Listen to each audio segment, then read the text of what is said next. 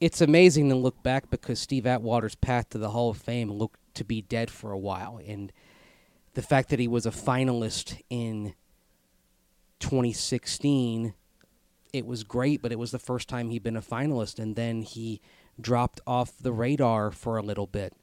And one thing that was so awesome about getting to work with him 5 days a week on a radio show for 2 years was, after a while, realizing that there were things we could do to help him. So we started getting Hall of Fame voters on the radio one by one. And Steve Atwater, he didn't want to talk up his case, but Ryan Edwards and I on the show, we were willing to ask the question. Steve was modest. Ryan and I were the jerks, kind of pushing and saying, hey, you got Steve Atwater here. Do you think he should be a Hall of Famer? And I'm not going to say that it did everything, because Steve Atwater's resume was sterling and he should have been a Hall of Famer long ago. But I do think with this Hall of Fame selection process that there was a need to remind the voters of just how accomplished a player Steve Atwater was. I feel like it was a job well done by everybody. Steve has the gold jacket, and guys, he's going to be like Terrell Davis and Floyd Little. No one's going to be prouder to be a Hall of Famer. I think he's going to go through several gold jackets because he's going to wear that darn thing out. He is on the ultimate team. And Steve has told me that the ring he wears, no offense to Super Bowl rings, but the ring he wears is going to be that Hall of Fame ring. It's an exclusive club. And, man, to know somebody who's in the Hall of Fame, it's just amazing. Can't wait to celebrate with him in Canton. I love that you said to know somebody, because for me, the first day that Steve was working for the Broncos, I was awestruck. It's like you just don't expect to like meet those people when you're a kid. And so I called my mom the next day and I was like, Mom, I met Steve Atwater today. Like he's going to be around. He's like working for the Broncos. And it was so cool to me. And it was more of like a star and a fan type of relationship on that first day. And then the next day I went into Broncos and I walked into the same time as Steve Atwater. And that day he was like, "What's up, Ryan?" And I was like, oh my God, Steve Atwater knows my name. Like, that's just the type of guy he's one of those people, we've talked about this before. When you're in the room with him and you're talking to him, he makes you feel like you're important. And it's such a important skill in life, and Steve is so good at that. So now actually knowing Steve on a personal level, it still is sometimes surreal to me. And now he's a Hall of Famer, and he deserves it more than anyone. Well, you pretty much took the story right out of my mouth. That first day when he was there and realizing that he was going to be there and be kind of a co-worker for the foreseeable future, just starstruck standing next to him, and he came up to me and introduced himself to me, a Ring of Famer at the time, an 8-time Pro Bowler, a future Hall of Famer. Of course, we all knew he was going to be in the Hall of Fame at some point. Came up to me and introduced himself to me. And then, like you said, Ryan, he remembers your name right after that. And not only remembers your name, but it was kind of impressive the very next day, I think. You know, when he remembered your name, now to have a relationship with him, he really, really is. This gets used maybe too much, but the Hall of Fame player, Hall of Fame person, he is that. And I was thinking about this over the weekend. I don't know if I'm ever going to say that about someone else again, just because it'll diminish what Steve is, because he truly is that good of a guy. And then the second reason that I was so, struck by being next to him and shaking his hand was how freaking big he is. It is incredible. And he hasn't lost any sort of his physique since he stopped playing. He looks like he could go out and be, a defensive end right now in the NFL? Yeah. He'd be an edge rusher. Yes. I still see guys come up to him and kind of tremble a little bit when they look at him, knowing what kind of hits he delivered and looking like he could go out there and make those same kinds of hits today, even though he's in his mid-50s now. And to think how differently this all could have turned out. He could have played quarterback. Yep. He was a high school quarterback at Lutheran North High in St. Louis. He loved playing basketball, and one day on the radio mentioned that if North Carolina had recruited him to play basketball, he would have gone to go play for Dean Smith. How differently things would have turned out. Really would have changed. All right, plenty more Steve Atwater talk to come on the DNVR Broncos podcast. Let's jump into it.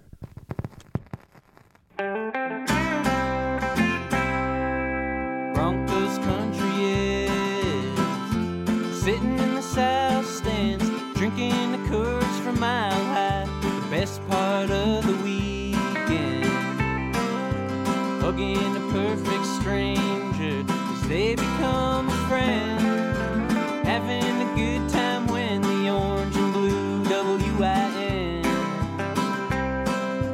tuning in every day with the good folks down at DNVR.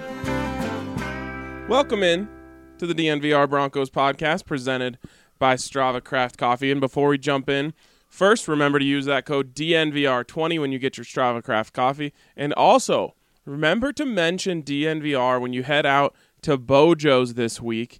And when you do, they're going to hook you up with a free honey cheese bread to go along with whatever delicious Colorado mountain pie you get. It's the only place you can get a Colorado mountain pie. And if you haven't had one, you gotta, because if you're like me, you love honey. And not only do they incorporate honey into the crust, there's a nice giant jar of honey right next to it that you can have on your crust. Your dinner comes with your dessert. I can't think of a better deal than that. Plus, you're going to get a free honey cheese bread on top. All right, guys, let's continue the Steve Atwater discussion today, as there's nothing that can really ruin my weekend after that happened. And it's so similar to the Larry Walker situation for me. I was so ready to be mad. I'm sitting there on Saturday afternoon. A couple friends had come over because it was beautiful out, and we're getting ready to go to Topgolf, actually. And I was like, hang on. I texted Mace. I'm like, when should we find out about this? He's like, in the next 45 minutes. So I told my friends, I'm like, let's just wait. I want to see what happens. I'll fire off my tweet about how pissed off I am, and then we can go. And I was so ready for it. And then the news comes in that he's made it, and it was like this ultimate relief. And I'm sure it's exactly how Drew Kreisman felt when Larry got in, because it's like you're not expecting it, and you've just been pushing for it. I mean, we've had, Zach especially, we've had hour-long discussions on this podcast about what a travesty it is that Steve Atwater isn't in the Hall of Fame. Every year I've tweeted some variation of the Hall of Fame is a sham until they put in Steve Atwater, and I was ready to be mad again, and it was such a great relief to know that the injustice had been righted and that Steve was finally in.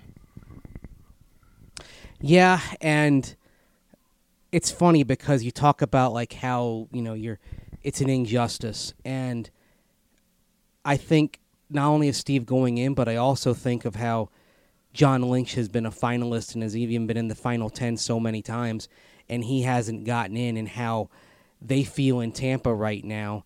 And that's how we would feel today if Steve Atwater had not gotten in. It's like, okay, what is it going to take to push him over the goal line for this? The resume is so strong. We've all tweeted out, we've all shared our sentiments in various forms of media over the course of the last couple of years, laid out the facts, laid out, how his players with his resume. I think the stat that I put out there is, of all the players that played at least 9 seasons and made the Pro Bowl more than 70% of the time, until this Saturday, the only player who was not in was Steve Atwater.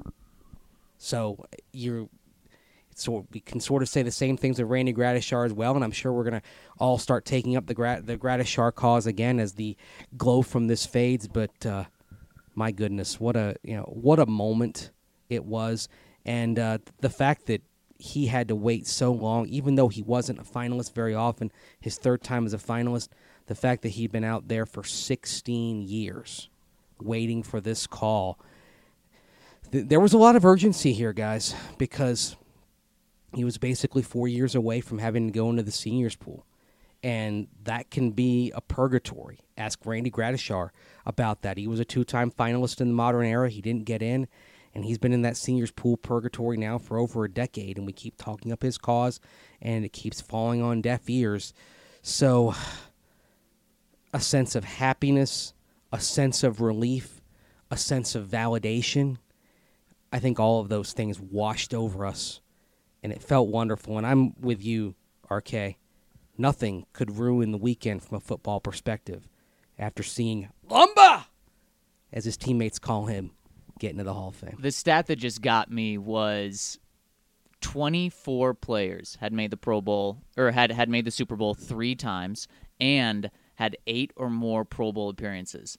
Going into this weekend, 20 of them were in the Hall of Fame. One was Steve Atwater. Who was the other one? Peyton Manning. Hey, man. Oh, well, there's Peyton Manning and Tom Brady, who will obviously go in, and then someone else also went in this class this year. And to me, that's it. Team success and also individual success. So that right there, that's all Steve Atwater. That's all the case that needed to be made for Steve Atwater. So I'm so happy that it happened. And one of the things, I didn't need comforting after he was in, but one of the things that just really comforted me even more was so many Hall of Famers saying, Steve's already forgot about the wait that he had to go through. You know, I had to wait, and so many other guys are saying, yeah, I had to wait 1 year. Steve himself said it. Right. Said it doesn't matter now. Right. I had to wait 8 years. Once you're in, you don't care. Nobody around you cares. It's not like in this club, people are like, oh, you had to wait so many years? I only had to wait 2 years. No. Once you are in, Steve is in. This is something that will never be taken from him. And boy, seeing him get the knock, the David Baker knock, and him jump up. And it wasn't the huge maid this smile time. on his face. Wasn't the maid like it was last year. Yeah, I think they've put fail-safes in now to ensure that does not happen again for these Hall of Famers, that they don't get a knock from housekeeping. You mentioned the Super Bowls that he played in. Perhaps his best individual game was in Super Bowl 32. Goodness. Yeah. Probably, if not for Terrell Davis, Steve Atwater is the MVP of that game. Mm-hmm. Playing his best in the biggest moments on the biggest stages. And then the other thing I just have to say is that, he's been dreaming about this for a while.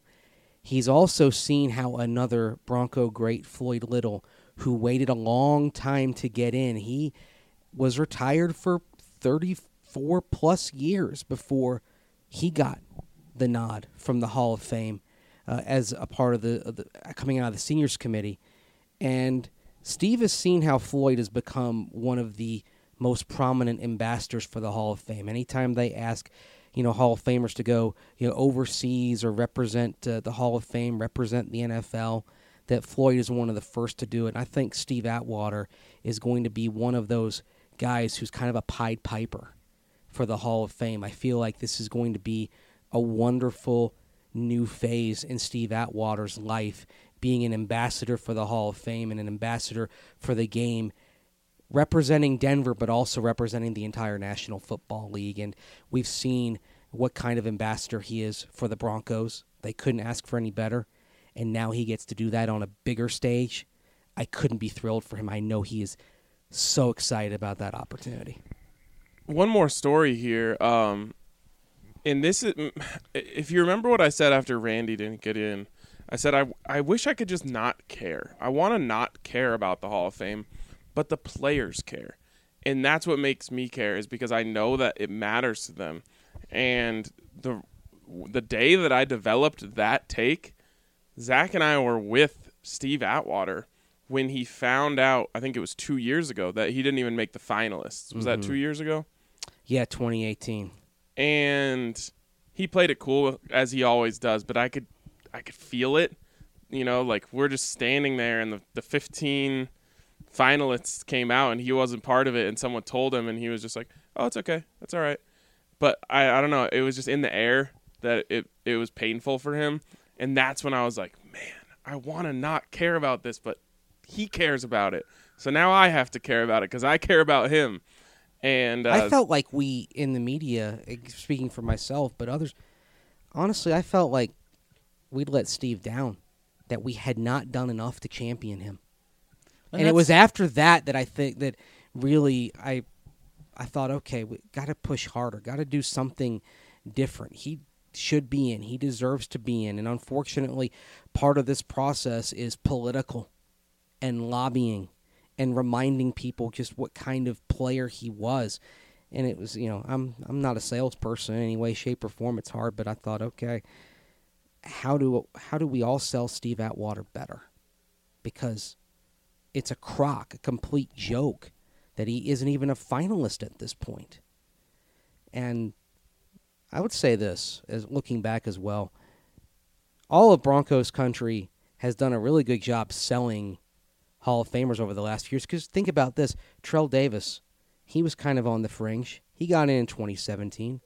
Pat Bowlen, basically taking him from just an owner who did a good job to somebody who's in the Hall of Fame. Steve Atwater's in, and he was off the radar for a long time in terms of the Hall of Fame discussion. This is now 4 Bronco Hall of Famers in the last 4 years. And really the only one that was a slam dunk was Champ Bailey. Mm-hmm. And it'll be 5-5 next year, but Peyton Manning, that's going to be kind of like the Woody Page presentation of John Elway when he got in the Hall of Fame selectors room and said, "Ladies and gentlemen, John Elway." Yeah. And that was it. But now but hey, we've seen it work for these guys. It may be annoying to some people in the Hall of Fame selection committee room, but let's keep pushing. Let's keep pushing Randy Gradishar. Let's start pushing a Tom Nalen or a Rod Smith. Absolutely. And Mace, I think we're at the point where realistically there's still going to be every single team still has players that they say should be on the Hall of Fame, right? But it was absurd, the Broncos players and members of the organization that weren't in the Hall of Fame. But I think we're at the point now where that disrespect that the Hall of Fame's given the Broncos, they haven't done it the last couple of years. You have TD in 17, Champ and Pat last year. Of course, Steve this year. Next year, Peyton, DeMarcus Ware. I know he's mostly a Cowboy, but still. I want to count that year he coached as the 4th season as a Bronco, even though he was part-time. Sure. Because I want to find a way to get him in the Ring of Fame because I think he's that important to Broncos history. He was so important. Then, of course, probably many years down the line, you're going to have Von Miller in there. So, finally, we can stop talking every time this comes around about how disrespectful the Broncos have been. Of course, we're still going to make pushes, but it's great that they're being recognized. They're finally being recognized and they're not there because there's still guys that need to go in, but finally the NFL is seeing this team in this cow town in Denver. Yeah, I think a lot of it has to do with the social media era, right? You can't ignore Denver anymore. It's not just a blip on the map. It's a raucous fan base. It's a diehard group of fans. These people care a lot about their guys, and they're loud about it. And so, shout out to the fans. Maybe you don't need to shame the voters and call them, mean names, but pushing and pushing and pushing and pushing and pushing online, it works.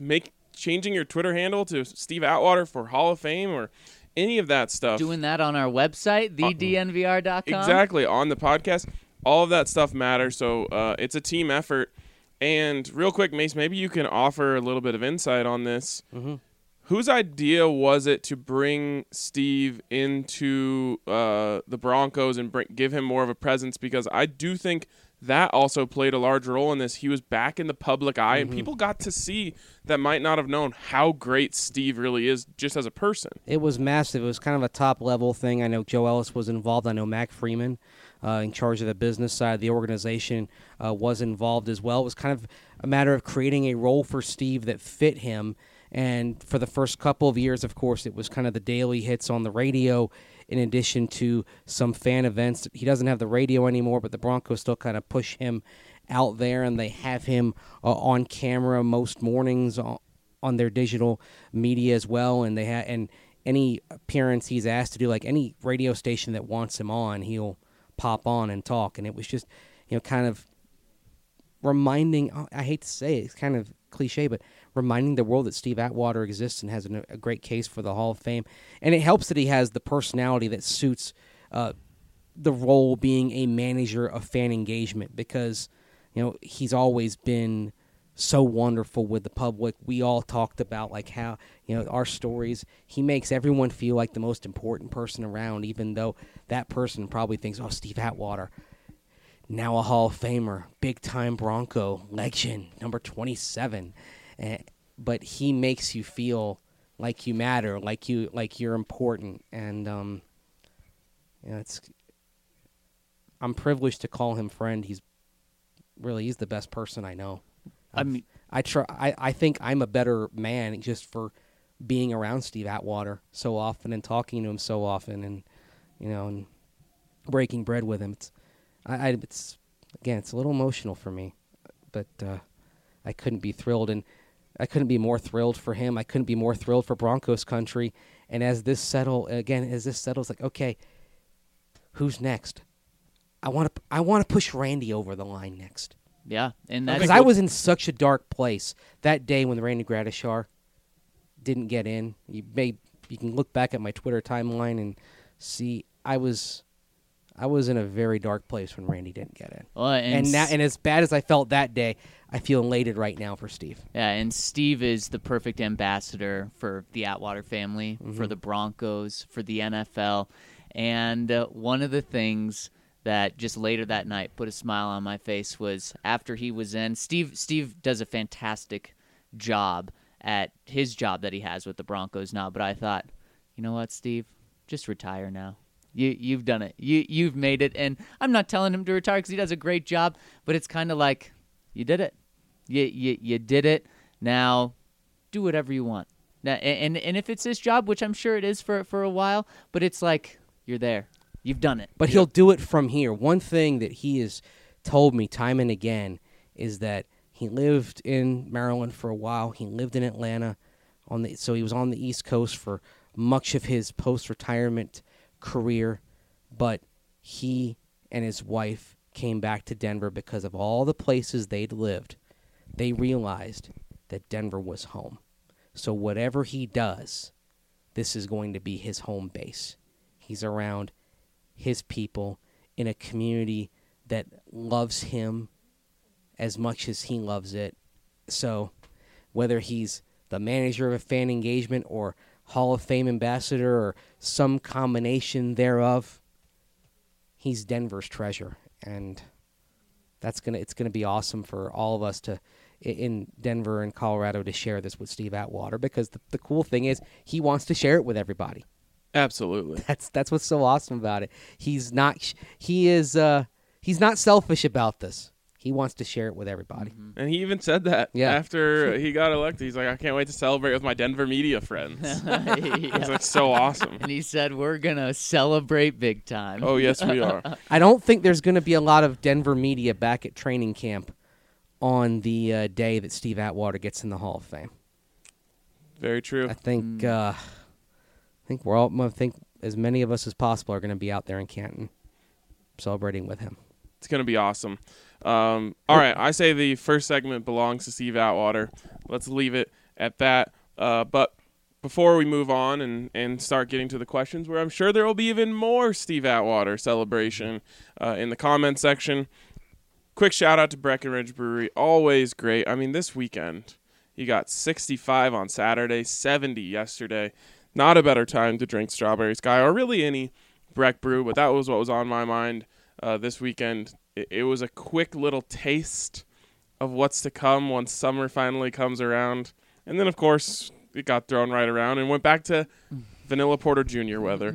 So no matter the weather, there's always a Breck brew for you. And no matter the weather, there's always a green solution waiting for you. And, of course, they have 17 Colorado locations and an express checkout to get you in and out as fast as possible. So get on your phone right now. Go to their website, mygreensolution.com. Order your flour, concentrates, edibles, and topicals online and head to the closest green solution for pickup and use that magical code DNVR20 for 20% off your entire purchase. All right, let's now jump into the questions in the comments from the loyal subscribers that we love so much. And quickly, we're kind of caught in a little bit of a vicious cycle here. So today I'm putting my foot down. I'm putting an end to this. If you left a comment about the great Mahomes debate we're skipping it today. And that is my call. If you're mad about it, you can be mad with me. You can DM me. We can hash it out in the DMs, whatever you want. But I'm trying to stop this from happening because understandably, it goes, we talk about it, you comment about it. We talk about it, you comment it. You talk about it, you comment it. And we will never get out of this if I don't put my foot down. So I think you're saving Zach from himself. Not stop. for myself. That's enough. I'm not even going to mention his name. But you know what? Well, we can't talk about the Super We Bowl are without gonna mentioning talk about- his We're going to name. talk about it. We're just not Come going to on. have that debate. We're not doing that debate today or anytime in the foreseeable future. So we're ready to have another debate about something I said. And the first one's coming in from Cleavers83. Says, Zach, I'm with you on the ice cream cake debate. 75%. Of the way. Carvel is the undisputed champ in that realm, but ice cream cake as a whole is the best and only cake option for me. You know what? I will never. What is never, Carvel? I have no idea. Okay. Carvel, it's a chain that makes ice cream cakes. Not in They've been Colorado, right? They've been in Colorado in the past. They're of a smaller scale than they used to be. Carvel used to be huge, like back in the 70s and 80s. Now it's more Dairy Queen. This is love Dairy Queen. Worked there. This is a conversation I will never let you shut down, Ryan. Ice cream cake's delicious. I want to try this ice cream cake that you were talking about because it sounds like something that would be up my alley. Real quick, one more thing about comments and questions and iTunes ratings and all that stuff.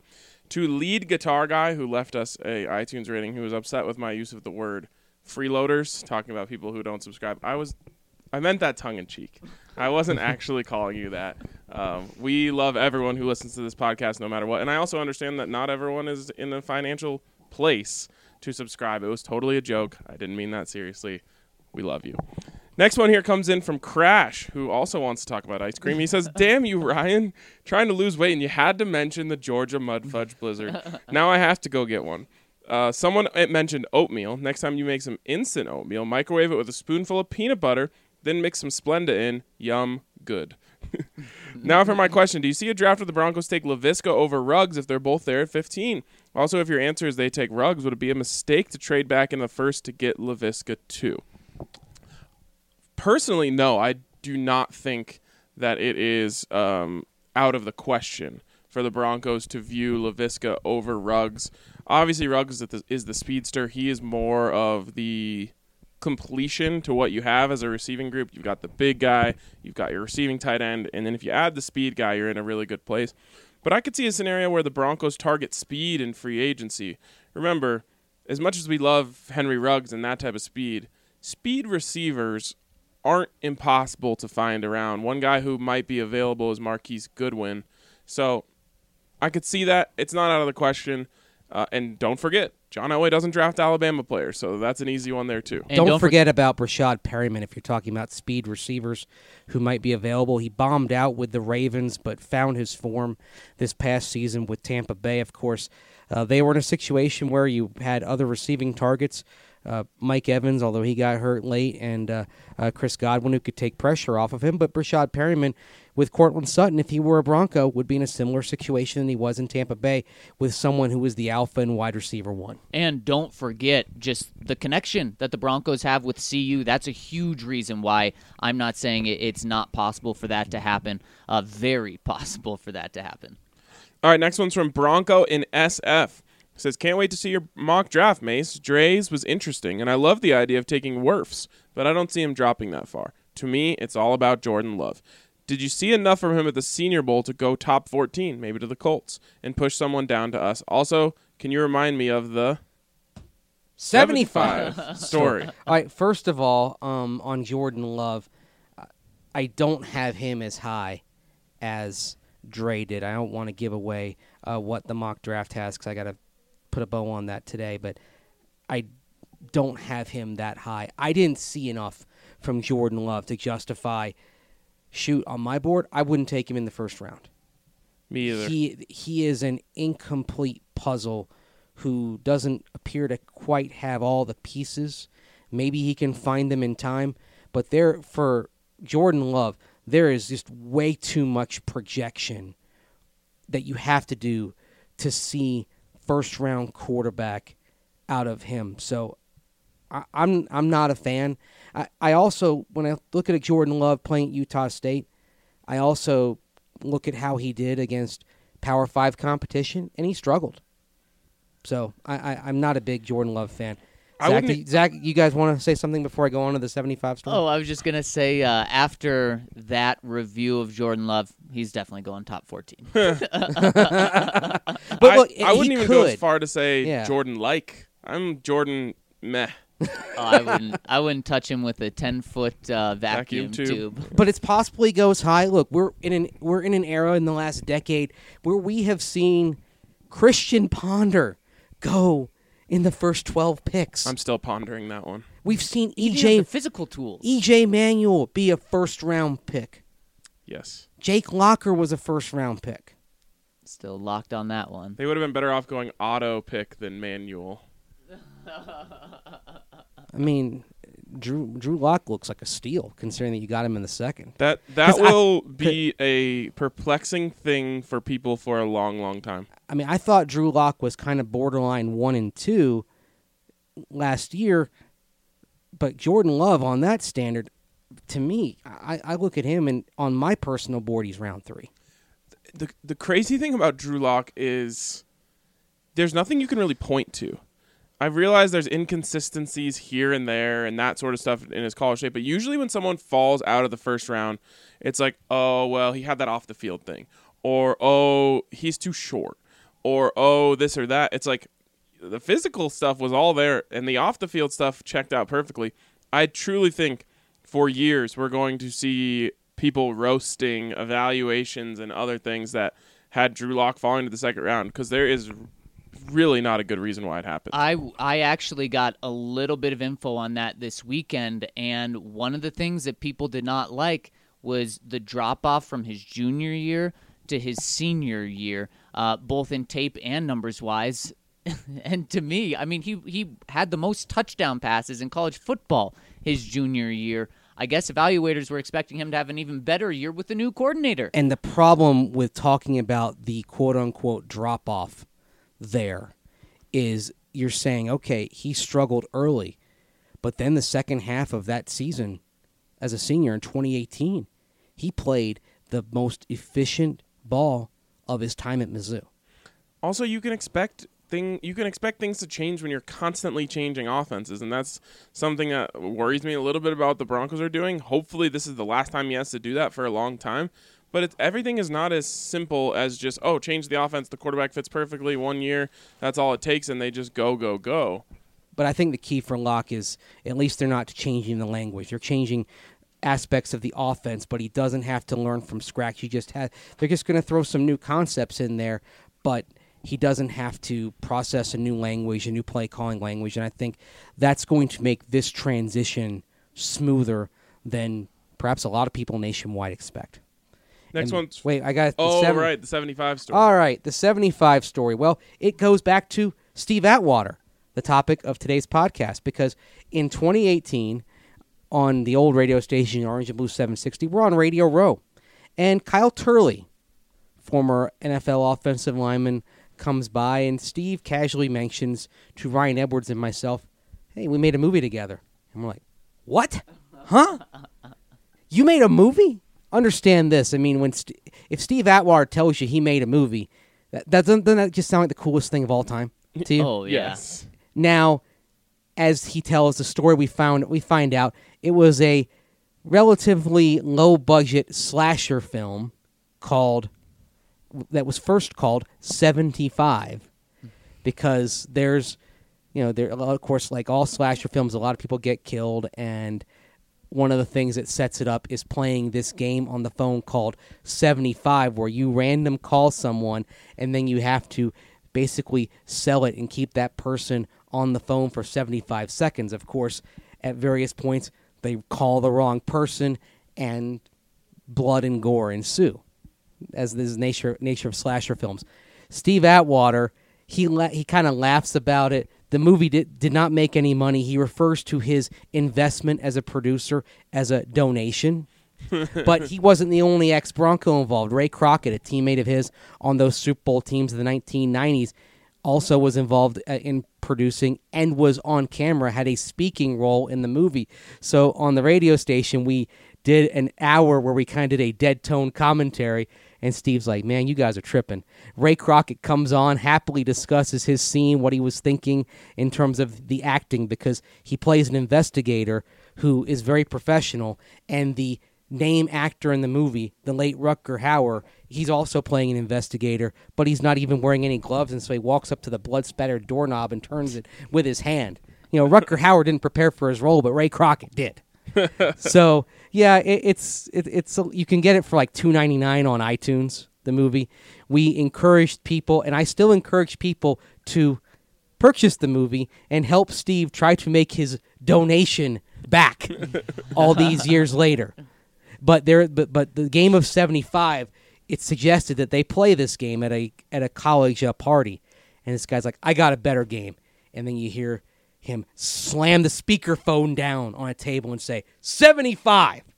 And so every time the number came up on the radio, Ryan Edwards and I would always say it that way, and people call it on. I know a lot of you listeners have followed over to this podcast, and we've kept it alive. And Steve kind of shakes his head every time I say, you know what, between the podcast, between KOA, people keep learning about this, and now they do it. Even my daughter does 75 that way. So I love it. The only thing that could have made it better is if you needed 75% of the vote to get into the Hall of Fame, but you need 80.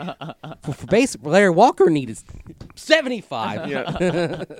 Next one coming in from Bat Soup, and just shout out to Polish Filipino, I love you. Bat Soup says, I recently joined the DNVR family during a 5-month-long work trip in Switzerland. I spent the majority of my free time by myself, as I didn't speak the language and didn't know many people. But I listened to every one of your podcasts, and they made me feel that much closer to home. I've been hooked ever since. Love to hear that. No question for me today, but I want to send a shout out to all the Broncos fans in Europe. The late afternoon games air at 1 a.m. Monday. Needless to say, Mondays were rough. And of course, a special shout out to the 3 best potters in the biz: Mace, the human computer, RK, the homie, and Zach. Oh, that's not what he said. Much love, guys, and happy to be part of the family. Love you, except for your name, which is disgusting. And Thick Fangio says, welcome to the fam, but I think being next to you in the comments section gave me coronavirus. Oh, man. All right. Next one is from Thick Fangio. He says, anyone know where I can find this porridge? I don't know what gruel is, but I'm all about thicker cousins. What? Okay. Also, since the closed topic has been reopened, I thought this was something else, Cliff Bars can be eaten at breakfast, lunch, and dinner. Sure, they're not themselves a meal, but I can make the same argument about PB&J. A banana can be eaten at any time of the day, too. Banana is an interesting one, but it's like an all-day snack. Right, and kind of like a Cliff Bar, right? And I think that's what some people are alleging about peanut butter and jelly, which I do understand. Orange would be like banana too. Yeah. All day snack. Apple. For some reason, I never feel the urge to eat an orange. Are you eating the wrong oranges? I Yeah. also never feel the urge to eat an apple. We just had some oranges shipped in from Florida. My parents were nice enough to send us some fresh oranges, and RK, you're letting one of the great pleasures in life pass you by. I like mandarin oranges. Oh, the tiny ones? And also clementines. Oh, yeah. Okay. Yep, But the smaller the just better. like a regular old orange just doesn't get me going. Doesn't get me going. Neither does apples. Bananas do. I'll be like, The this problem banana with sounds good right now. the problem with apples is the most popular apple in this country right now is the Red Delicious, which is It doesn't sound mealy good. and terrible. Oh, you can't have mealy. We were talking about this over the weekend. You got to have a crunch to the Yes. apple. What's your favorite type of apple? Oh, well, sometimes you know what? I used to hate Granny Smiths because they have a little tartness to them, but I like how crisp and tart they are now. It's a taste that I've evolved to appreciate. The tartar, the better, and that's why I think I like the mandarin oranges, because they can be a little sour. Yep, for sure. He goes on and says, I'm sure there will be many comments, so an easy question for you.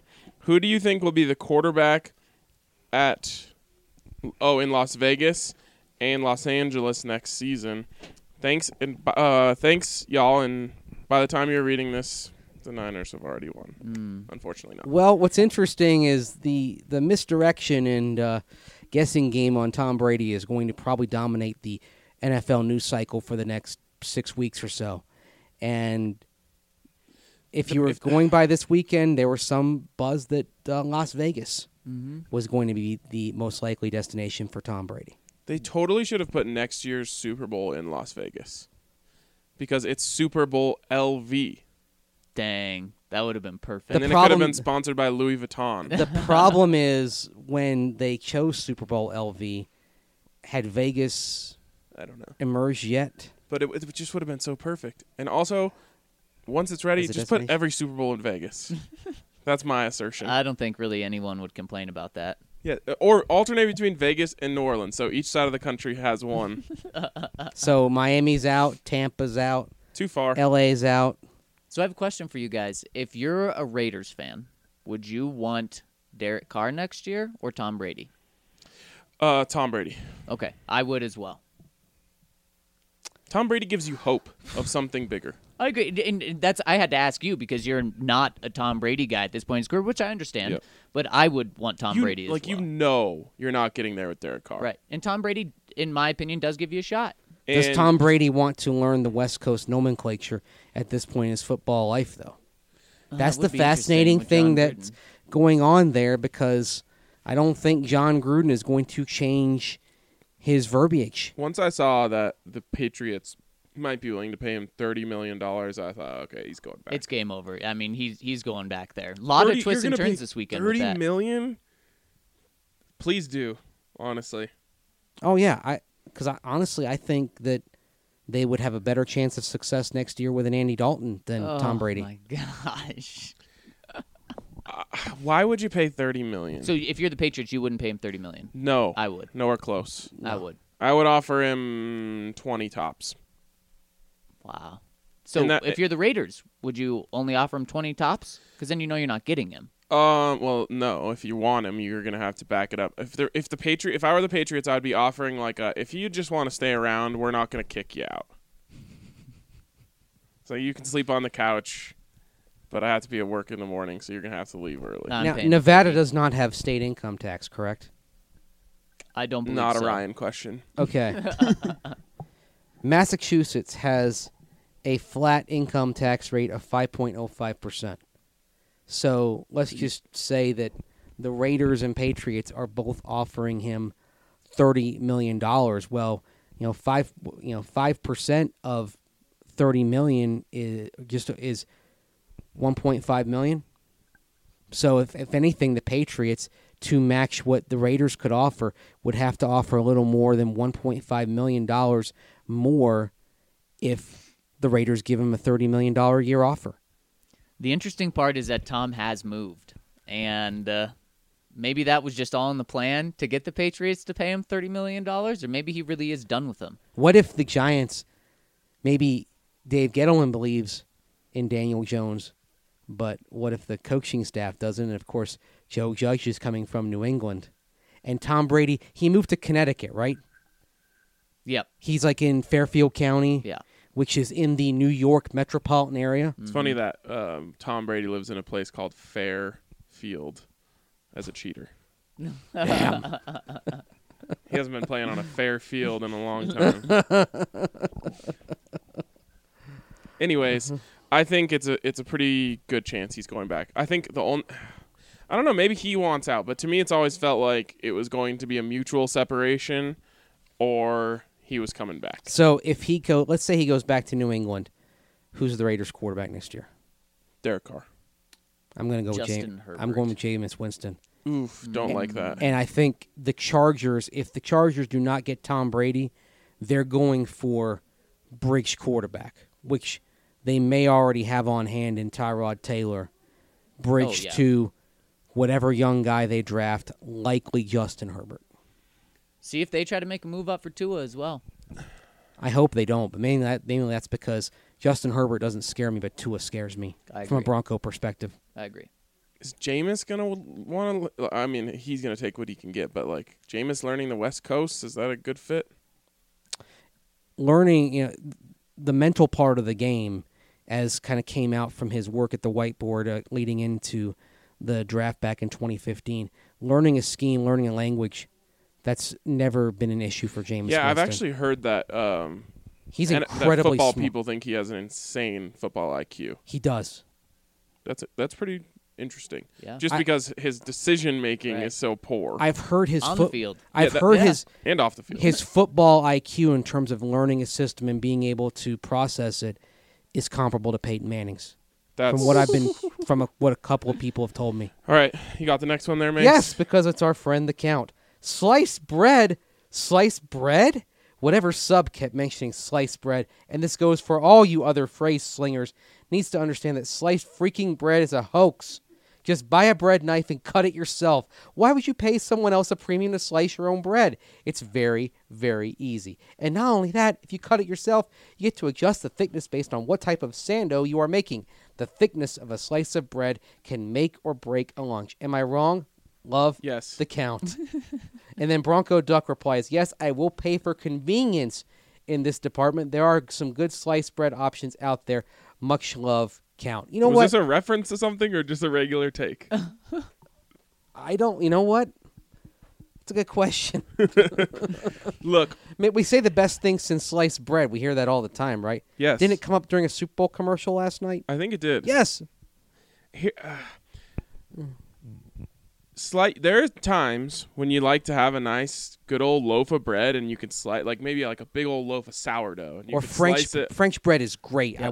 I want to slice a loaf of French bread. Yes, but in terms of your everyday bread, When you get the loaf that's soft and you Yes. try to cut that, I think you're hosed. right? You're like squeezing it and squishing it. And then, yeah, it comes out and there's just finger marks all over. And No. you have to have the right knife as well. I mean, if you don't have a good serrated edged knife with which to cut a bread loaf, you're fried. That's it.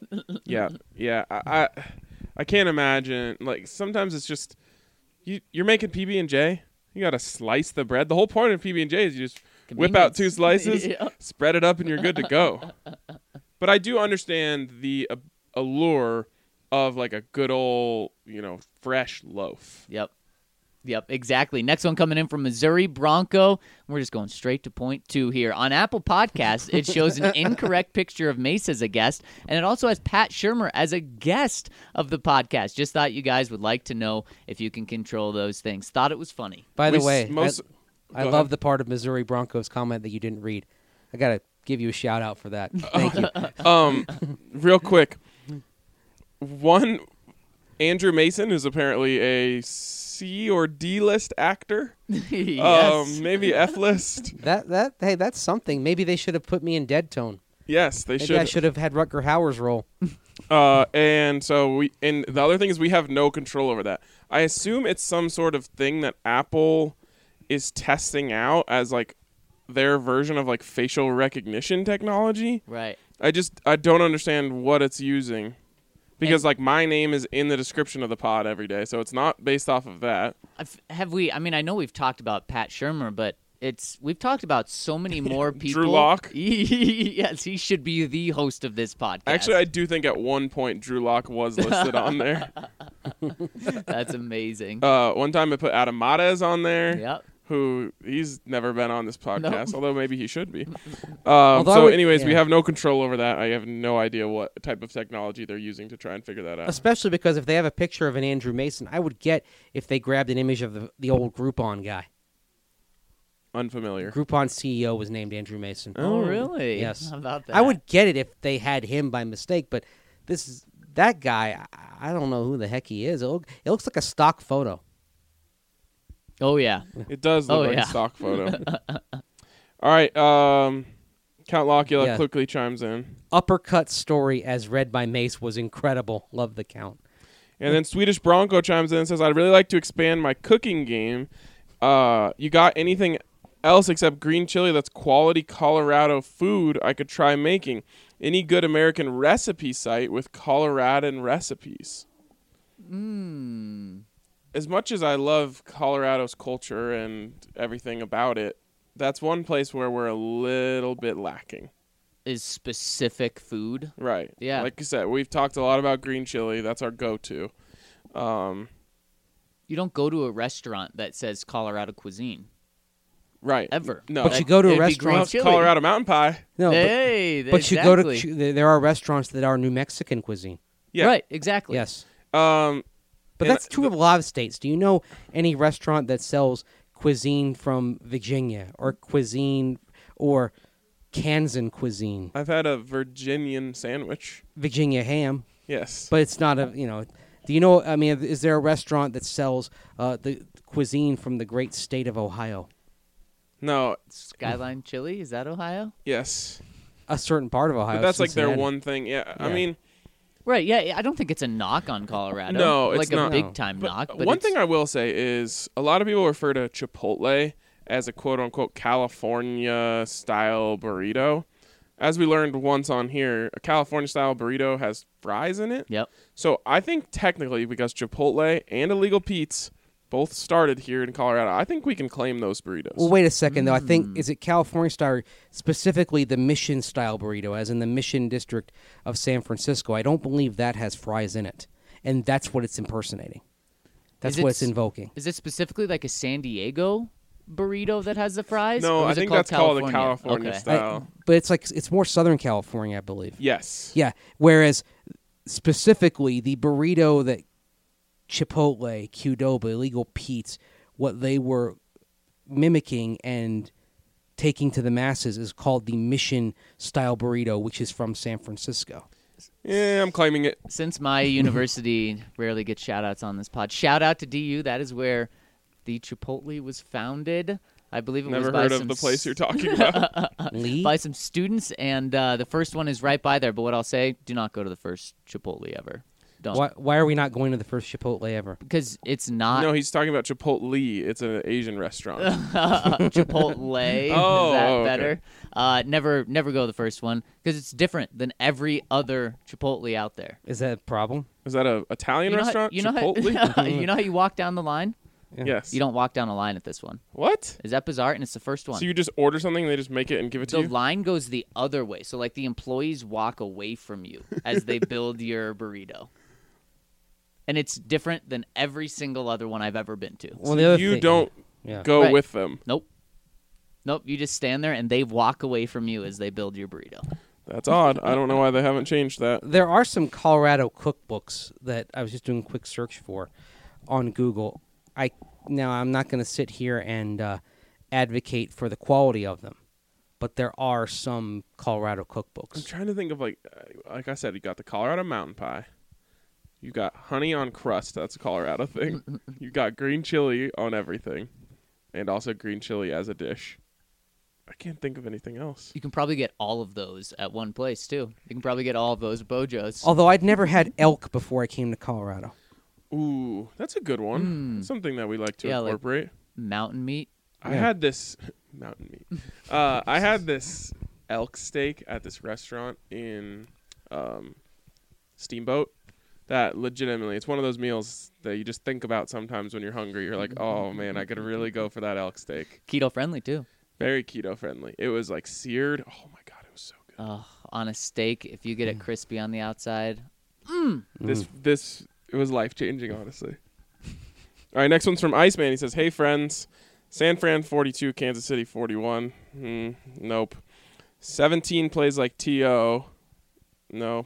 In Philly's McNabb Super Bowl and has 3 TDs and finally wins a ring. Emmanuel Sanders is my MVP. Well, Oh man. Close. Sanders He had could've the been. opportunity if Jimmy Garoppolo is on target on that post route, because just a great job by Emmanuel Sanders to split the defenders and get open down the field. There it was, that ball hanging in the air. Emmanuel Sanders passed the defenders. And boy, Emmanuel, did you see his press conference after the game? Yes, I I, just was saw the head- completely and utterly shocked by the way Emmanuel Sanders was acting in a tough time. All I saw was that he did not want to talk to media. What was it like? He just kept saying like dumb question, stupid question. Oh, actually. Yeah. And then just look, I get it. It's a hard time. And everyone reacts differently to different situations. But you know, the truest of true pros can handle it and take the heat for 10 minutes and then go on with their life. Here's the thing. He does get paid millions of dollars, and this is part of his job description. It's part of what he needs to do. Yep. And the other thing for Emmanuel Sanders, And real quick, Go ahead. Cam Newton got dragged into oblivion for acting this way. Yeah. So, again, When Emmanuel was on the other side. right, and Emmanuel was on the other And side. a couple of things with Cam. Number one, they do a better job now of separating the teams in post-game press.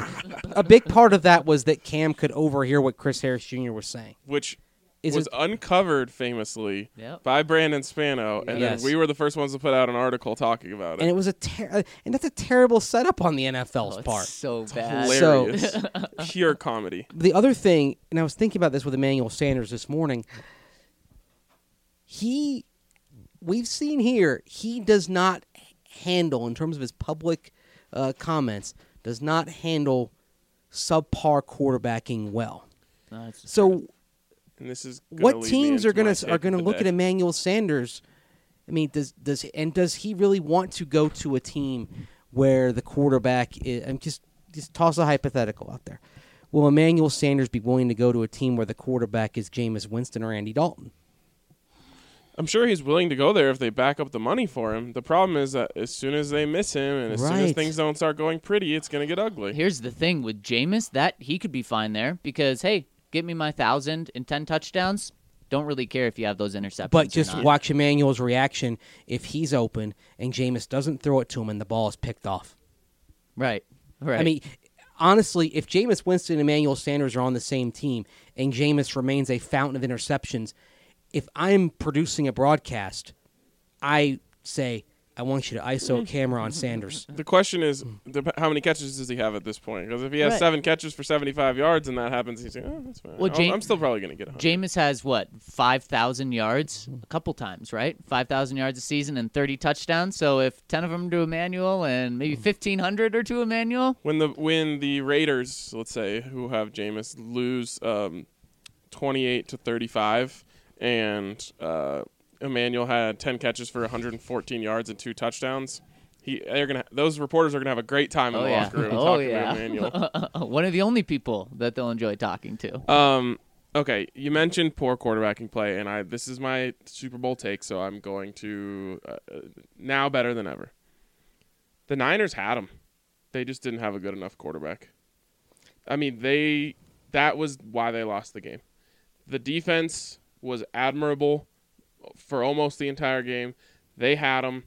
Jimmy G wasn't good enough to get it done. And that's, to me, that is what, it's that plain and simple. They have, a $4.2 million out on Jimmy's contract? Yeah. I mean, I There's don't no know. way. Look, I don't know. I don't think they'd do that. But there are some take some cojones, but I'd agree with it. There are some fans out there in the Bay Area who today are saying, "Why don't we bring Tom Brady back home?" So who'd you rather have? Oh, I'd take Jimmy G.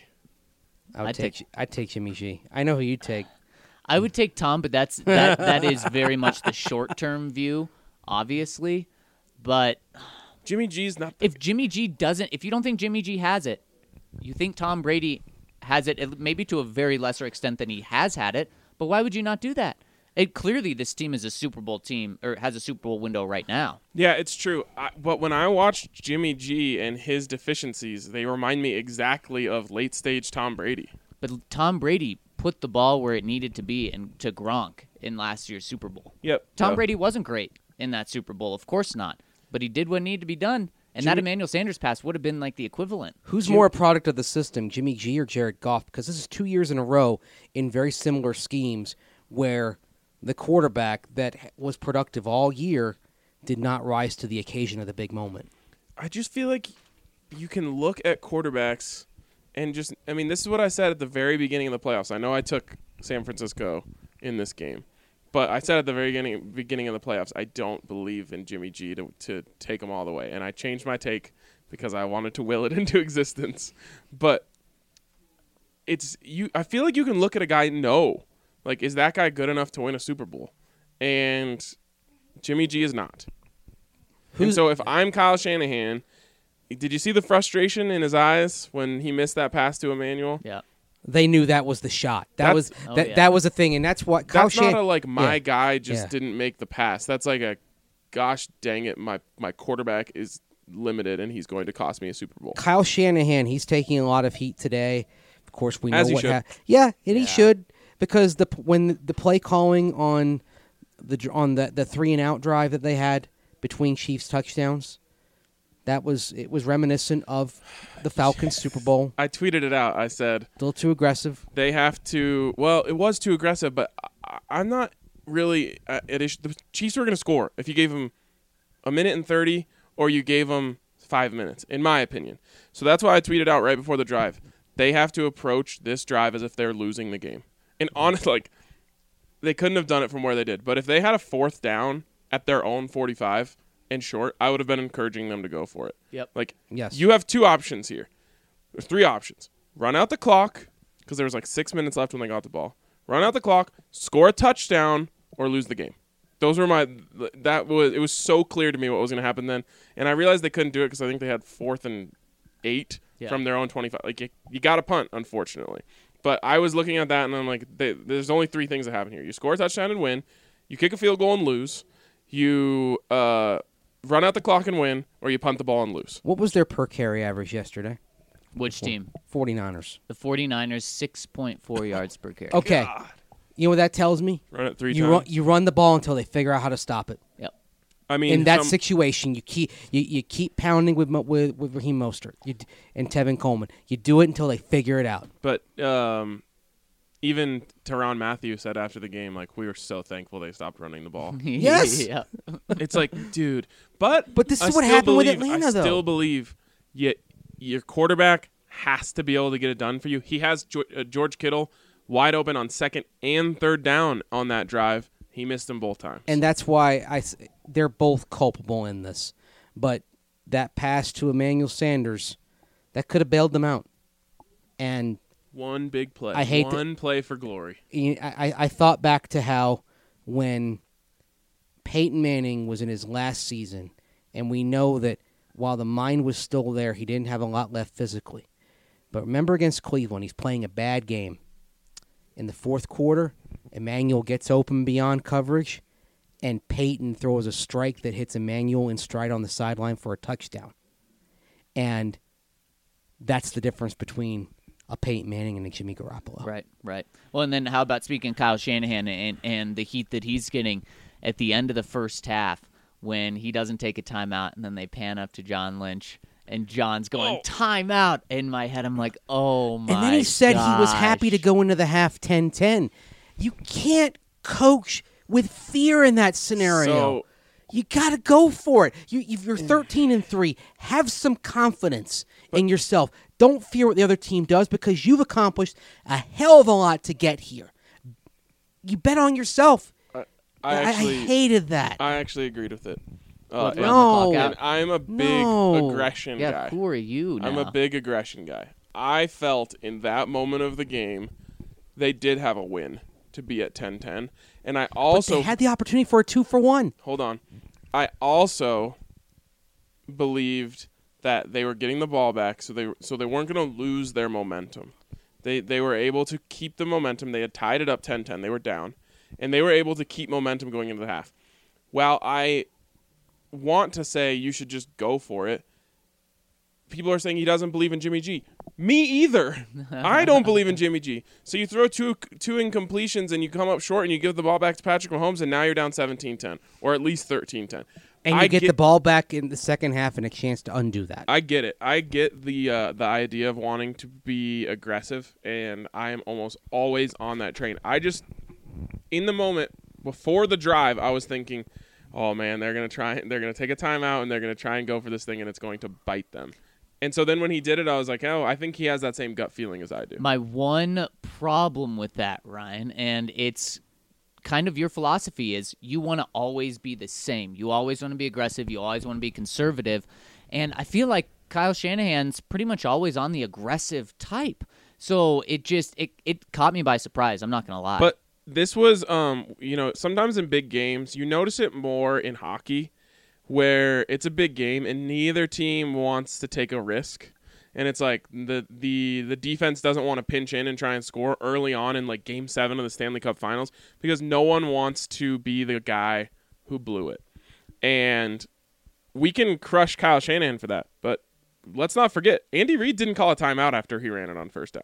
So even Andy Reid was feeling a little bit of jitters because I thought as soon as Kyle Shanahan waved the white flag, Andy Reid should have said, "Ooh, blood in the water, timeout." Instantly. Okay, now I'm going to force you to make a play that you don't want to make to not give us the ball back. Yeah, both coaches were more conservative than I would have thought. I mean, I don't remember what point of the game it was. At some point in the second quarter, I said, the Chiefs haven't thrown the ball deep yet. Patrick Mahomes hasn't done. And I understand he wasn't going to do that all the time because the pressure was still there. But I've seen so many times, just in this playoffs, where the pressure's there and Mahomes is still going deep. And we didn't see that. Yeah, it was that clearly their game plan was in the middle of the field and in the short areas. Really quick on this game, what did you guys think of the little flip-de-doo play where the Chiefs all did the circle? Loved it. I thought it was dumb until Thought it was so gimmicky. heard Eric Bieniemy after say they ripped it from the 1948 Rose Bowl. And I was like, wow, you got to be some student of the game to know about a play that happened in the 1948 Rose Bowl. Oh, my God. It's what they do. They're dynamic. I thought it was brilliant. It was... It's just so point, funny. I mean, I think the point of it is to make the defense not realize that you've shifted so that Patrick Mahomes isn't under center because they're spinning and you don't realize that they shifted and all of a sudden they're direct snapping it, which in the end is kind of genius. Well, you make them think, and that makes the defense hesitate Pause. just a little bit. Yep. Just a split-second hesitation is all that the Chiefs need, and anything that they can do to get the defense to pause a bit, it's a win for them. So they're going to keep. That's why when you're going against the Chiefs, you have to kind of caution yourself to not get too caught up in what they do pre-snap, because if you do, they've beaten you before the snap. I hope coaches look at this game and realize that when you have 4th and 1 on the other side of the 50, you go for it. Andy Reid, a lot of people don't know this. As great as Patrick Mahomes is, as great as that offense is, they went for it on 4th down less than anyone in the NFL this year. But when push came to shove in the biggest game of the year, he said, we're not giving them the ball back. And I love that. Yep, I do too. All right, next one here is from Bronco Duck. He says 31-21 Niners. Close on the Unfortunately, score. Yeah. 1 point. Just wrong teams. Yeah. I just think San Fran's defense does enough to shut down this prolific offense, which they did, with 2 weeks prep. Additionally, I can't help but think Elway's going to go defense with the first-round pick. Best way to beat the Chiefs? Pressure, pressure, pressure. Elway picks Kinlaw or Espinosa. Just my feeling. Go Broncos, and this week only go Niners. So this is an interesting thing because without diving into this topic, I thought that the 49ers showed last night that Patrick Mahomes is human. And they were able to make him have a pretty bad game other than 1 quarter based off of what my prediction was, 4-man pressure. Right now, the Broncos do not have the ability to create 4-man pressure. Do they look at that and say, that's the best chance we have, and we're going to have a better offense, or we're going to have a better quarterback than Jimmy G. Let's start doubling down on creating pressure without blitzing. How many first-round picks do the Niners have on their 4. line? 4. But one of them, Solomon Thomas, isn't exactly a hit. But still, it's talking about the investment that they put in the offensive line. Solomon Thomas, a 3rd overall pick, and yeah, he's a bust for that, of course. But that investment that they have is huge. Right now, the Broncos have a pretty good investment. 2 top 5 picks. And Derek Wolfe, if they re-sign him, a 2nd-round pick, of course, their first pick, but I'm not going to include Derek. If they use a first-round pick on a defensive lineman in the first round, then they're only 1 pick or 1 first-round pick away. And that is building it like the 49ers and maybe they get did. Chris Jones and a first-round pick on the Right. interior. I think if they get a Chris Jones or Eric Armstead, then I think you're looking in other directions. I agree too, but I'm just saying, if you what I wanted think- to go all in on this, you can. Because what I think last night proved, now, if Drew Lock is better than Jimmy Garoppolo, that's great, but it proves that you not only need the 4-man rush, but you also need the offense that can go punch for punch with what the Chiefs dole out. And in the end, the 49ers did not have that. Now, could Drew Lock be better than Jimmy Garoppolo? Absolutely. And let's assume he is. Well, you've still got to build up other areas of the offense. You've still got to get more explosion from the wide receiver position, and you need to build up the offensive line. So I think if you can take care of some of the defensive needs in free agency in a very deep offensive line class in this year's draft, that still has to be your point of emphasis. Mesa, it's a great point because Patrick Mahomes, first 3 quarters, did not look good. And I was questioning, is he going to be able to break out like he has every single game of his career when he's been slowed down initially? And, of course, after a first quarter that was low, in a first half where they only have 10 points, I still felt very confident in that, okay, yeah, Patrick Mahomes is still going to break out. And then the fourth quarter rolls around. Midway through the fourth quarter, I'm going, oh, my gosh, is this the game where, not that he gets broken by any means for the rest of his career, but is this the game where he is stopped?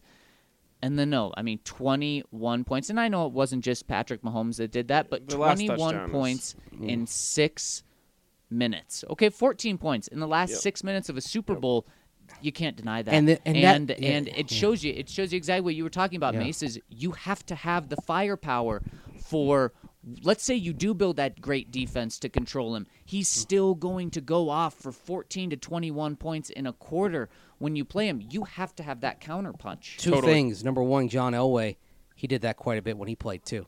You'd think you'd have him corralled, and then when you had the highest leverage situation, he punches you, and that's it. Number two, the 3rd and 15.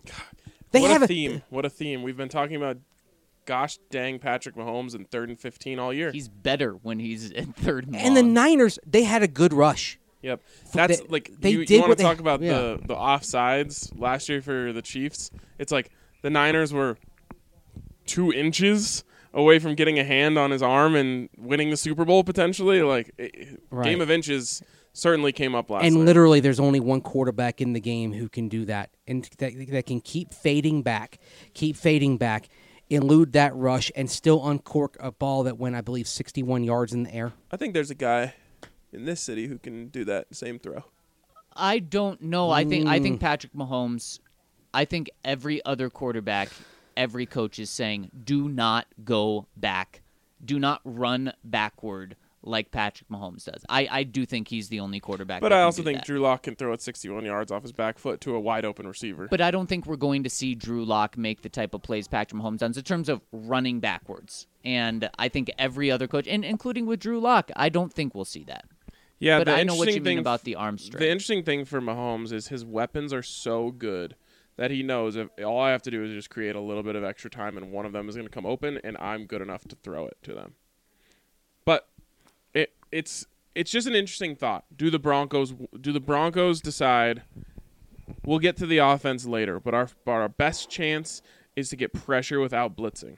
And that's the truth of any great quarterback. And it'd be interesting to go look at how teams in divisions of other great quarterbacks have approached it, because that's something we know as a fact. It's what broke the Patriots in the 2015 AFC Championship game.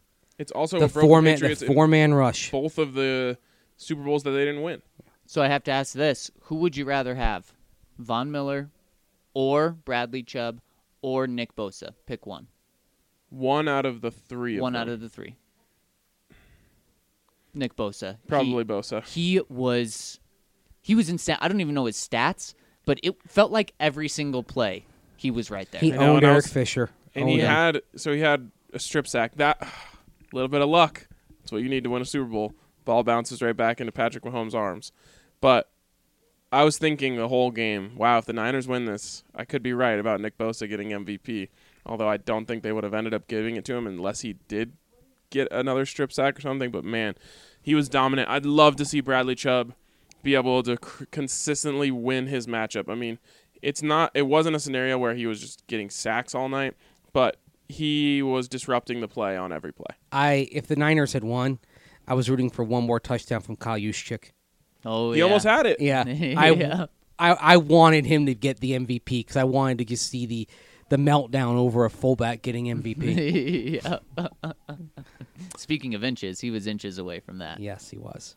All right, from the Danimal, Long 2-part comment, so coming at you. Sorry in advance. Mr. Mason, my heart goes out to you and your family for the loss of your dog this week. Sorry I didn't comment earlier. I lost my dog of 14 years not too long ago, and it was hands down the hardest emotional event of my life to date.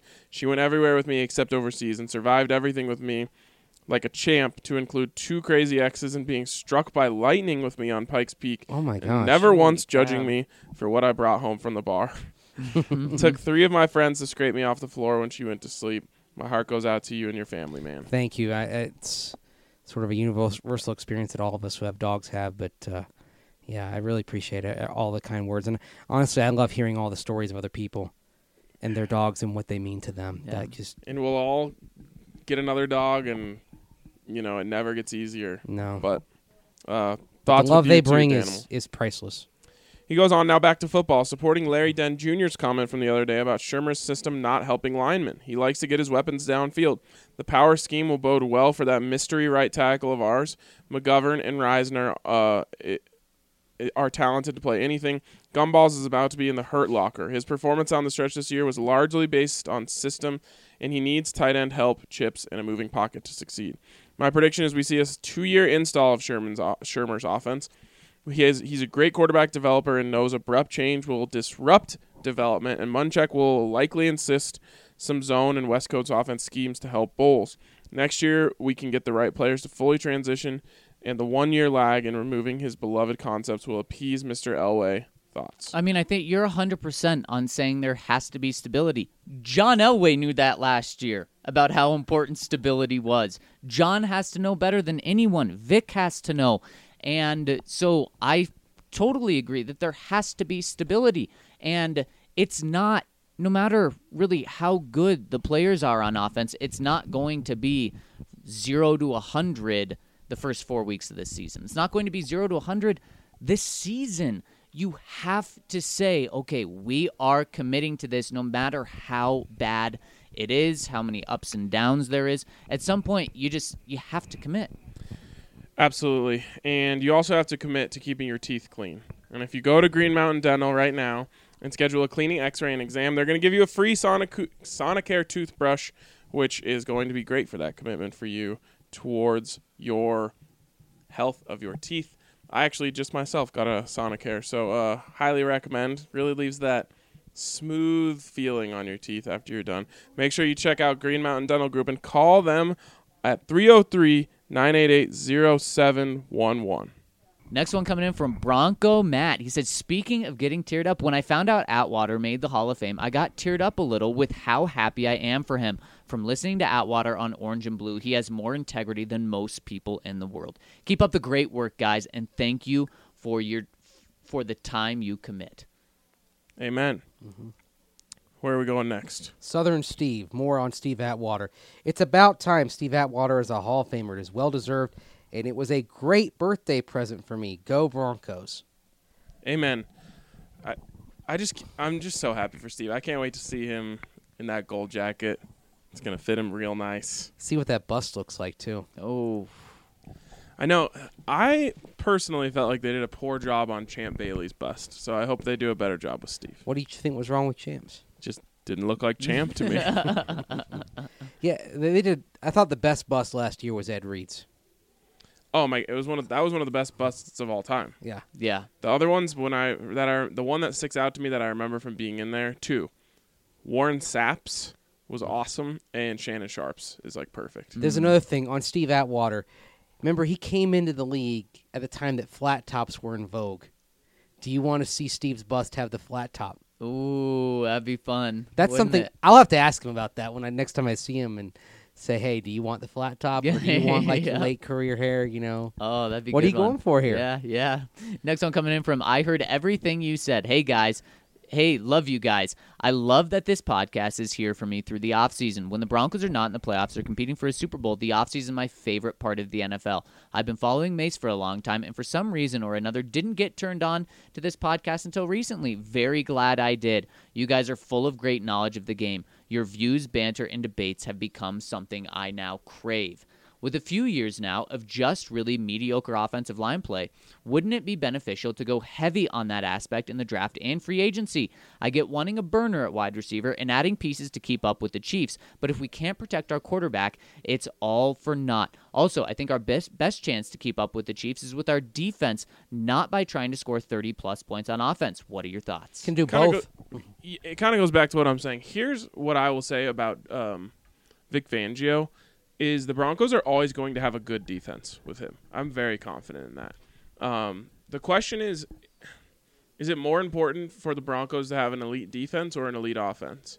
Would you rather the Broncos have an elite defense and an average offense, or a very good defense and a very good offense? Here's how I answer that question is I think an elite offense is easier to maintain. And of course, 99% of the time that starts with getting your quarterback and making sure you have your quarterback. But we've seen great defense. I mean, come on. In Denver, we saw a fantastic, one of the best defenses of all time. It is so hard to maintain that. And It so is. I think that's why I would choose the elite offense. Is you can have it for a longer time. I choose making sure you have the elite quarterback. Right. That's the thing. The quarterback is the one that raises your floor, and if you've got that set up and you've got somebody you can win with for a decade, then it's easier to fix the rest Right. than quarterback. Yeah. And that's why Drew Lock has to hit. Yep. Simple as that. And yeah, I mean, this conversation is completely moot if we're going to live in a world where Drew Lock isn't a top 10 quarterback in the NFL. That's why the season's all about Drew Lock. Everything else is secondary. Yep. Next one here is from True Ute 59. Two things. Shout out to the DNVR customer service. Hey. I had a hiccup in my free t-shirt code and sent you guys an email. Within 5 minutes, my email was responded to and my problem was solved. So good on you guys for having great customer service. We've got the best in the business. Absolutely. Second, the Smiling Assassin is in the Hall of Fame.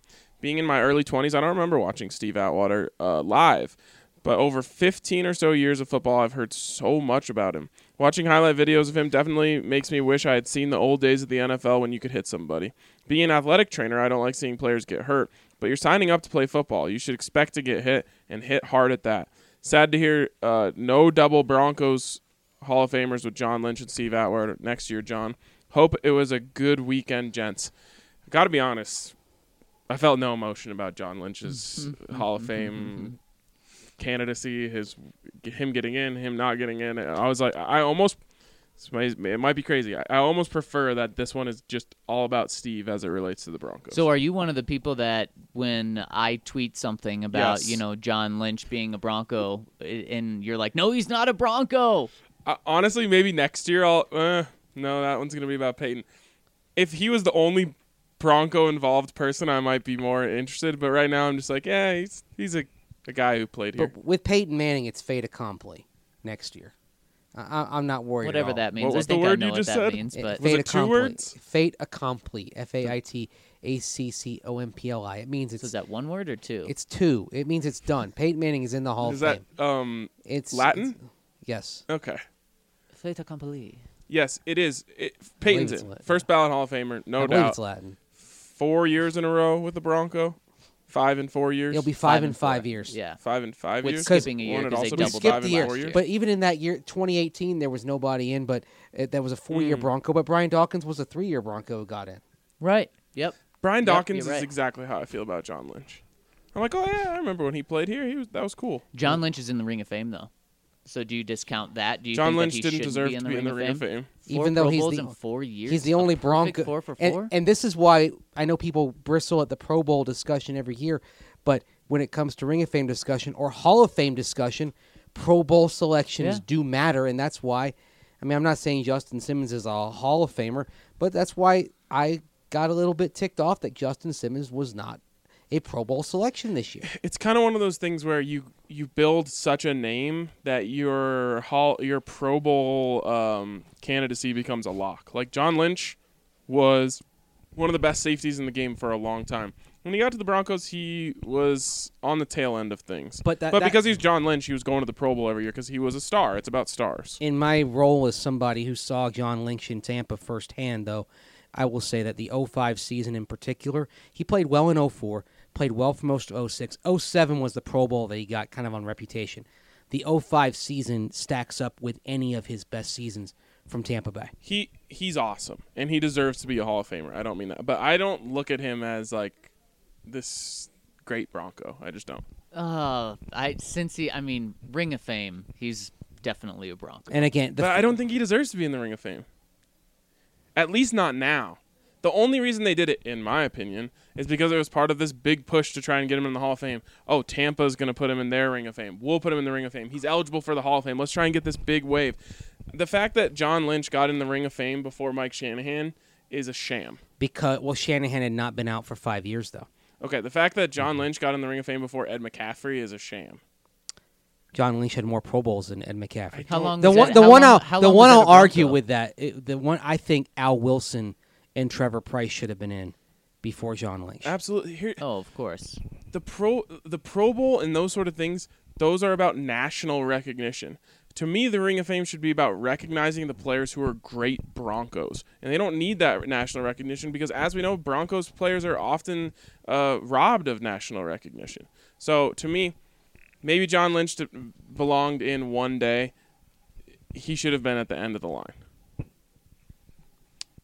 I can't debate anymore on this podcast, I think. Oh, my I'm not God. allowed to debate. Stop that. Next one. Coming in from the Real Links, is that Yep. right? Hey, guys, first, he has many parts. So, one, I'm all in favor of drafting LaVisca in the first round because of one thing only. To me, when I watch him play, I see a player who is always making highlight plays, always making scoring, momentum-shifting plays that will kill the spirit of another team at the professional level. There's no other way of saying it. Cortland and Visca would be a feared tandem that can and will compete with the best of them. Two, I have no problem with taking developmental tackles in later rounds. At this point, if Munchak says the word, it's law. Go for a premium offensive line guy next year, grab Visca and center of your choice in the first 2 rounds, and start building depth in the rest of the draft. Don't overcomplicate things. 3 from Mr. B. 4, give me a defensive line free agent this year. Pay the man. Get him on the squad, re-sign Derek Wolfe, and draft someone underneath that Fangio likes. I believe this would make for an exceptional rotation of players and would make our defensive front into one that can get to Mahomes and keep the defense strong in games. If everything here happened, we would be capable of a 12-win season, would we? 10 or 11. I don't see why not. Capable, I guess. If Lindsey only just managed to break 1,000 yards again next season, do you see the Broncos making a move for a veteran free agent who has proven themselves, drafting a guy they like better, or sticking with Lindsey? Have a great day, guys, and sorry about the book. Links. I think they're adding a running back regardless. No matter what. It's not even talking about Philip Lindsay, what he does this year. They're adding a running back in the next 3 months, either through the draft, probably a day 2 pick if they do it that way, or in free agency. But to his question, if Lindsey goes for another 1,000-yard season and you just know that your running back just prints 1,000-yard seasons, I don't think you need to worry about that much. In terms of a big-time free agent or Yeah, drafting yeah. a guy high, yeah. Everything to me also with Philip Lindsay is about making sure that he's effective for you for the long haul because you want him in your locker room, I think, for 8 to 10 years. And and if he stays healthy, he can be an effective back in a specific role for 8 to 10 years. He ought to have a work-done type of career, and hopefully he can be here in Denver. Let's put it this way. There's no real difference, if even they're even better than him, than Raheem Mostert, Damian Williams, Philip Lindsay. Like, you can get to the pinnacle with good, not elite running backs. Right. But Mostert's kind of part of it with Tevin Coleman. You need 2. I agree to with make that. this work, you need 2. They actually have 3. Wilson is a good option out of the backfield, too. And that's why they'll add one this year. Yes. Next one here from Ozzy. Yep. Yeah. It's clean. He says, first and foremost, and most importantly, congratulations to Steve Atwater on being a Hall of Famer. Well-deserved and long overdue. Now on to the Super Bowl. I'm sick to my stomach. The Niners choked and the Chiefs made plays when they needed to. Only after they were handed momentum in one of the worst officiated Super Bowls I've ever seen. How does Bill Vinovich get to officiate a Super Bowl after what he did to the Saints last year? The man is the worst ref in professional sports, and I have no clue how he's employed by anyone other than McDonald's. Don't McDonald's like that. Come on. Oh, my gosh. Just abysmal officiating and tainted a rather good game. The NFL has to figure something out with their referees because it's ruining the game, and they should start by kicking Vinovich to the curb. Remember the Broncos had a long stretch of defeats with Bill Vinovich over the years, and then Peyton Manning, I think, lost several games in a row that were officiated by Bill Vinovich. Yep. Going back to including his Colts time as well. It's really interesting. Yeah. What did you guys think of the officiating? Well, let's take the George Kittle PI call. How is that interference and what Kyle Rudolph did in the wild card round? How is that not interference? Well, Very good point. when you look at the George Kittle one, the letter of the law says it was pass interference. The point That's is, if you not- challenged it, you weren't going to win. Right. So the letter of the law was that happens all the time and doesn't get called. So if you're a Chiefs fan, you love it. It was the right call. If you're a 49ers fan, you're saying that's never called. It was very ticky-tacky. I of felt course. dirty about it because they were letting them play so much on the defensive side. You know, they were really letting them get away with a lot defensively. I think there was only 8 penalties called in the game. They weren't throwing the flag much. And for them to throw that one, it was like, well, you're just picking and choosing now. But again, it was offensive pass interference. So how much can you really be upset over? Yeah, my Right. problem with it was not that it was offensive interference. It was what they have not called Right. offensive pass interference, what the standard has been I mean, it's in all other big games. That's the problem. Yeah. Is it's a crapshoot. Every game, you never know what you're gonna get. Yeah. They might call 10 defensive holdings in one game, and there might be another game where there was 10 defensive holdings that could have been called that didn't get called. That's a big problem with the NFL right now. Is you have no idea what to expect. Ending on a positive note, this one still from Ozzy. What is your favorite Steve Atwater story, play, or memory from his playing days? It might be generic, but mine is obviously him lighting up Christian Okoye. Also love the play where he knocked 3 guys, including himself, out on 1 hit. Yeah, I think he wrapped the 2 up right there. Yeah, I mean, the funny thing is that's glorified in retrospect. And if it happened in last night's game, you know, people would be saying, like, should he be suspended for the whole year next Right, year? yeah. It was completely reckless. Well, there's a story that I like, and it's not from the field. It's actually his nickname among his teammates is Lumba. But, I'll explain why he got it. okay, go You ahead. think it's because He lays he the brings wood. the wood. No. It's because when he was a rookie, his teammates thought he was stiff. Yep. Yeah. Stiff as a board. Pretty funny. And even when he tells that story, it's pretty funny, too, because he tells it, you know, he builds it up. He's like, I thought they were Because he complimenting me because I bring the wood. he literally didn't realize that's why he got the nickname until the last couple of years. That's the amazing thing. It's pretty funny when you talk to Steve Atwater about how great he is.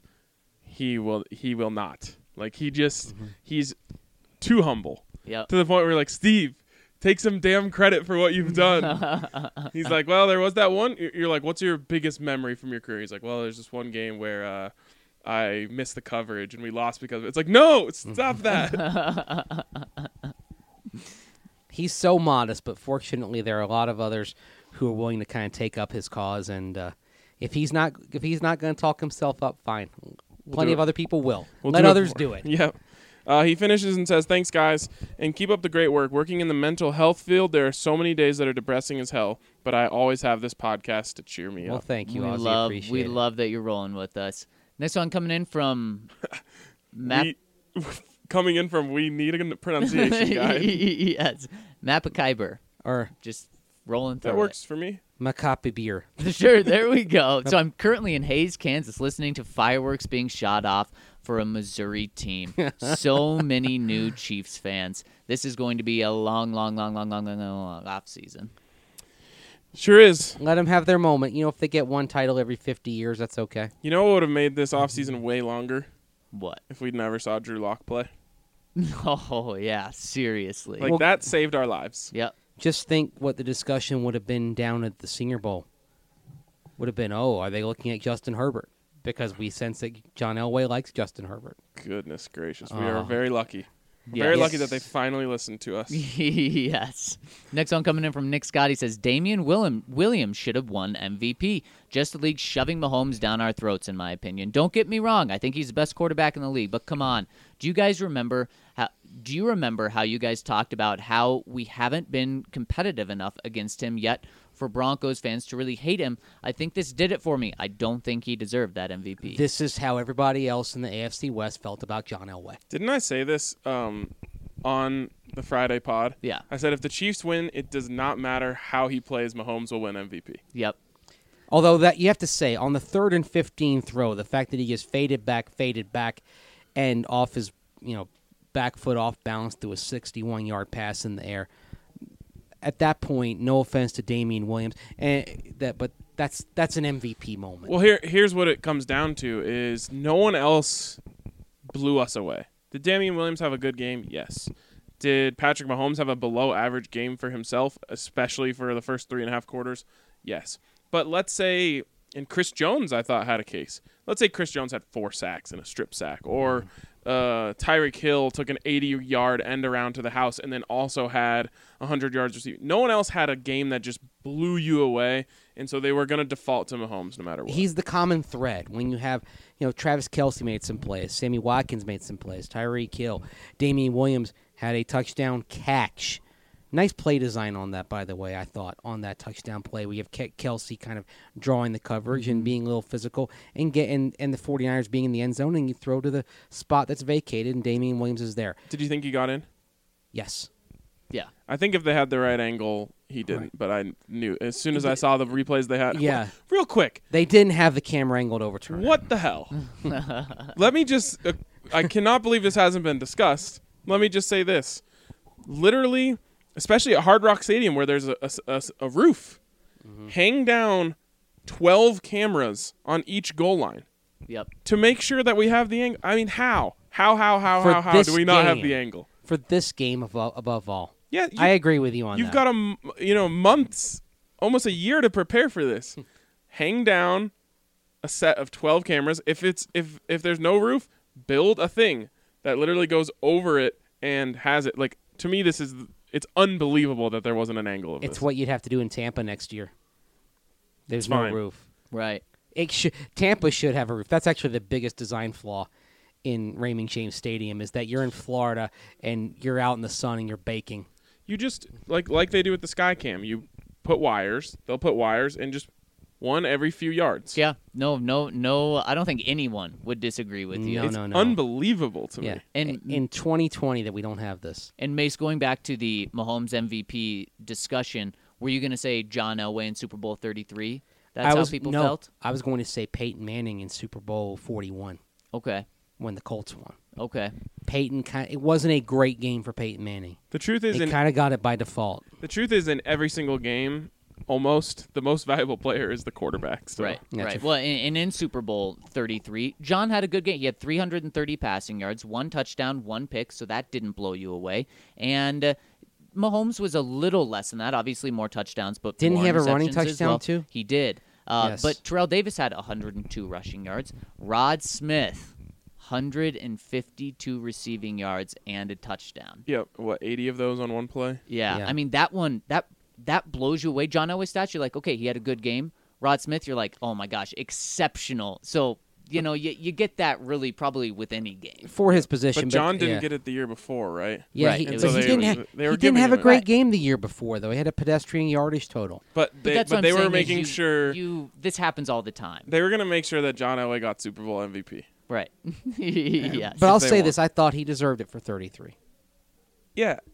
Here they were going to give it to Patrick Mahomes last night if the Chiefs won the game because he is the guy that they're going to market this league around. Yeah. So anyway, Coach Tobin, here's a shot from a cannon. You have to keep one, sign one, and cut one. Keep a good one. is forever. Sign 4 years and gone. Cut gone forever. Choose from each group respectively. Offense: Drew Lock, Philip Lindsay, Cortland Sutton. Why you got to do this to me, but I'll answer honestly. Keep Drew Lock, sign Cortland Sutton, cut Philip Lindsay, and it has nothing to do with Philip Lindsay other than the fact that his position is one of the more replaceable ones in football. Well, I agree with you. That's mine as well. Yeah, you're gambling that Drew Lock is the guy. Oh, that's not a But- gamble. Defense: Von Miller, Bradley Chubb, Justin Simmons. Keep The age matters in see, this. and when he asked this question, he knew what he was doing. He was going to make us get rid of people that we love. Keep Bradley Chubb. Keep Bradley Chubb, sign Justin Simmons, cut Von Miller. Yeah, I agree too. Yep, I have a little more trouble with Von Miller and Justin Simmons, but I still lean with keep Justin. You just go with the younger guy. That's what kind of – it's not even a tie. Von Miller is better than Justin Simmons, but Well, for the next 4 years, then who do you want for 4 years? Justin. You know what? Give me Vaughn. I'll be different. Give me Vaughn because as we've seen throughout his entire career, Vic Fangio can make average safeties good safeties great safeties elite. That's true. I think Vaughn. I don't think Vaughn has 4 great years left in him, and I think That's fair. Justin's only getting better. That's fair. Like I said, it's really a toss-up between those two. But Bill Cadan replied, by the way, bad enough I had to watch Casey win that game. This is just pouring salt in the wound, not playing this game. Yeah, like I said, he set it up that we were going to have to get rid of some fan favorites. Yep. From Def Woo, well, this one is tough. Not only do the Chiefs bring one home, but they do it in the most painful way possible, falling behind only to come back in epic fashion and steal the victory. It's irritating getting your hopes up just to watch it fall apart. It was like destiny for them this year, but with Mahomes, I'm hoping it doesn't feel like this every year. There are dark times, but having a community like this to grieve with makes it a little easier. Let's just power through the next couple weeks and make it to optimism season. Eyes on 55. Yeah, I mean, next month is the start of free agency since we're in February. Yep. It's Bradley Chubb's year, too, And 55. Yep. Combines this month, too. Yep. 3 weeks from now, we'll be Wild. ahead Indianapolis. Wild. Next Yikes. Next one coming in from Chad the Man. I feel like I'm in a nightmare that cannot escape. LOL. I definitely had a few cold ones after I had to watch the Chiefs come back for the 3rd time in a row in the playoffs. It was like watching a movie you knew the ending to 3 times in a row. I would have much rather seen Brady get a 7th ring than Mahomes getting his 1st. Same. With Chris Jones as good as back. With Chris Jones as good as back with Casey after his comments after the Super Bowl, do you think that Derek Wolfe becomes more of a priority free agent? Well, what did Chris Jones say? Didn't see that. I didn't either. I'm Macy, sure he do said you? something along the lines of, like, I want to be here. Yeah, I'm Right. sure he's. But that's what everyone says after a Super Bowl. Sure. Also, do you think Elway tries to make his own version of what he just witnessed? That's what he did after Super Bowl 48, and he actually made a better version. Maybe he can make a better version of the Chiefs. I kid, but one can only hope. So wait, what is he saying? Can Elway recreate that offense? In terms of connecting it with Super Bowl 48, Elway saw his team get beat by a good He defense, saw- then So he then he recreated recreated that the defense, but better. He just didn't get beat in the Super Bowl. Yeah. I mean, it's clearly what they're trying to do. The Shermer move was, I mean, he's from the Andy Reid tree. So it's on their mind. I think in a perfect world, Elway's goal is to build the Chiefs offense with the 49ers defense. Now, that's kind of a pipe dream. But we've seen him pull off the best offense of all time. We've seen him pull off one of the best defenses of all time. Maybe he can pull off both at the same time. Here's one of the things. I'm sure this isn't what the listener's referring to when talking about Chris Jones. One of the things he said after the Super Bowl, I'm fixing to get drunk. Nice. Good for him. He said he's a Chief for life. It could be Is what he said after the interpreted in multiple ways. Oh, he wants to be a Chief for life. Of course he Okay. does. Yeah, but money talks, and the Chiefs may not have the money to give him what he wants. It's true. So, anyway, from Dan Burke. Well, that sucked, but let me recycle an old VJ quote. Small focus with big picture awareness. Oh, it just kind of sent chills down my spine thinking about VJ quotes. Number 1, Clark Hunt originally said they could look to push Mahomes' extension into 2021. Zero chance that happens with him winning Super Bowl MVP. What does that mean? It means that they wouldn't work on the extension until 2021. Okay. Which basically means that he would play this year on the last year of his original contract, and then it would be either 5th-year option or a new contract for 2021. I assume his agent will walk in today and say, sign him up now or risk what will happen if you don't. Yeah, they don't want to have him holding out. It doesn't really matter. They're going to make sure he's a Chief for life, right? For sure. Yeah. The question is just how much of the But contract what I'm saying is you put on this year. his agent has all of the Yeah. leverage right now. Oh, so of course. if it's his job to walk Right. in there and just milk them dry. Right. Yep. 2, Bashad Breeland and Kendall Fuller are both free agents. Neither are world beaters, but will likely be overvalued because of their 2 picks, and KC's defensive back depth takes a hit in a big way next year. Yeah, Breeland was kind of nice last night. Breeland was nice, and I think Kendall Fuller, given the Fuller connection, Vic Fangio coaching Kyle Fuller in Chicago, will certainly have good intel on him. I think Kendall Fuller would actually fit the Broncos pretty nicely if they want to go in that direction. 4, he says Spagnuolo's defenses have always bottomed out the year after they have success. A little Wade Phillips situation there. Interesting. Interesting. 5, we get spared an entire offseason. The Broncos' biggest mistake of all time is passing over Kyle Shanahan. Nah, I'm good, love. Enjoy. I mean, do you know what the score of Kyle Shanahan teams in the Super Bowl in the fourth quarter It's is? 46-0. 46-0. 0 points as the commander of the offense in the fourth quarter of Super Bowls. Yeah, I joked after the game and said, well, it looks like the Broncos made the right call in hiring Vance Joseph over Kyle Shanahan. What if that's like his curse, though? Then maybe the Broncos did make the right call. So do you have him around and then you kind of put him on leave the fourth quarter of every Super Bowl? You let the quarterbacks coach take the reins in the fourth. Or you just figure he learns from That's what you would have thought a last bad, time. Right. Well, as a head coach, you learn from a bad game. I don't think the 49ers get back to the Super Bowl next year. I think Kyle Shanahan is a coach for that. Is a head coach for them the next time they do win it. And I Not with think Jimmy a G. reason. I think Gotta a reason why they win it will be this game, just as you saw the Broncos in 1997 win Super Bowl 32 after a humiliating playoff loss to the Jacksonville Jaguars the previous year. Here's my take. Niners aren't getting back anytime soon. Because they're going to lose some of that defensive line. Yeah, I thought Because that their this was like a offense- lightning in a bottle situation. They had a incredible defensive line, which was really the engine of their team. They're going to lose pieces of it. Jimmy G, the shine is going to slowly wear off. They're always going to be able to have a good offense under Kyle Shanahan. They're going to eventually lose Saleh. It's just, I think this was their perfect storm year. It's kind of like the Panthers. You know, people thought, oh, with Cam and the Panthers, they're going to be back. It's just, I don't think it's that simple. I think they missed their chance. I don't know if they. I wish success for Kyle Shanahan, so I hope I'm wrong, but that's what I feel. I could see if they decide that Jimmy Garoppolo isn't the guy at some point in the next, say, 12 to 18 months, that they find somebody else and they have better success. I think in this offense and what Kyle Shanahan can do, they will always have at least good quarterback play because of what that scheme as coached by Kyle Shanahan provides. You're not going to get that from just any coach leading the way.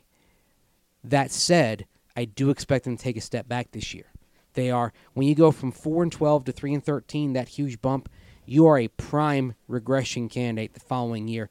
I think they win about 10 games this year, make the playoffs as a wild card team, second place in the NFC West behind the Seattle Seahawks. Watch out for my Cardinals. I would be shocked if Jimmy G isn't their quarterback for the long term. And I don't think he's the guy, but I'd just be shocked It's a Jared if they Goff moved on. situation. You don't want to know what's on the other side of Right. the door. Yep, exactly.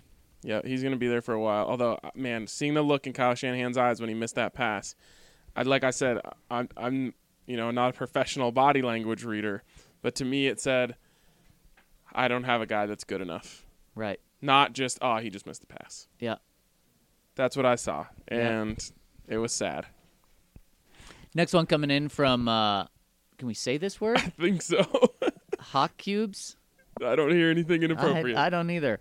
Ha Cubes, bittersweet weekend boys, but Steve getting into the hall trumps everything. My favorite player of all time. Love the content. Thank you. I say it trumps all as well. From Cap and Myers. Captain Myers? Yeah. Captain Myers? Sure, yeah, with maybe New Mexico shout out thrown in there. Maybe.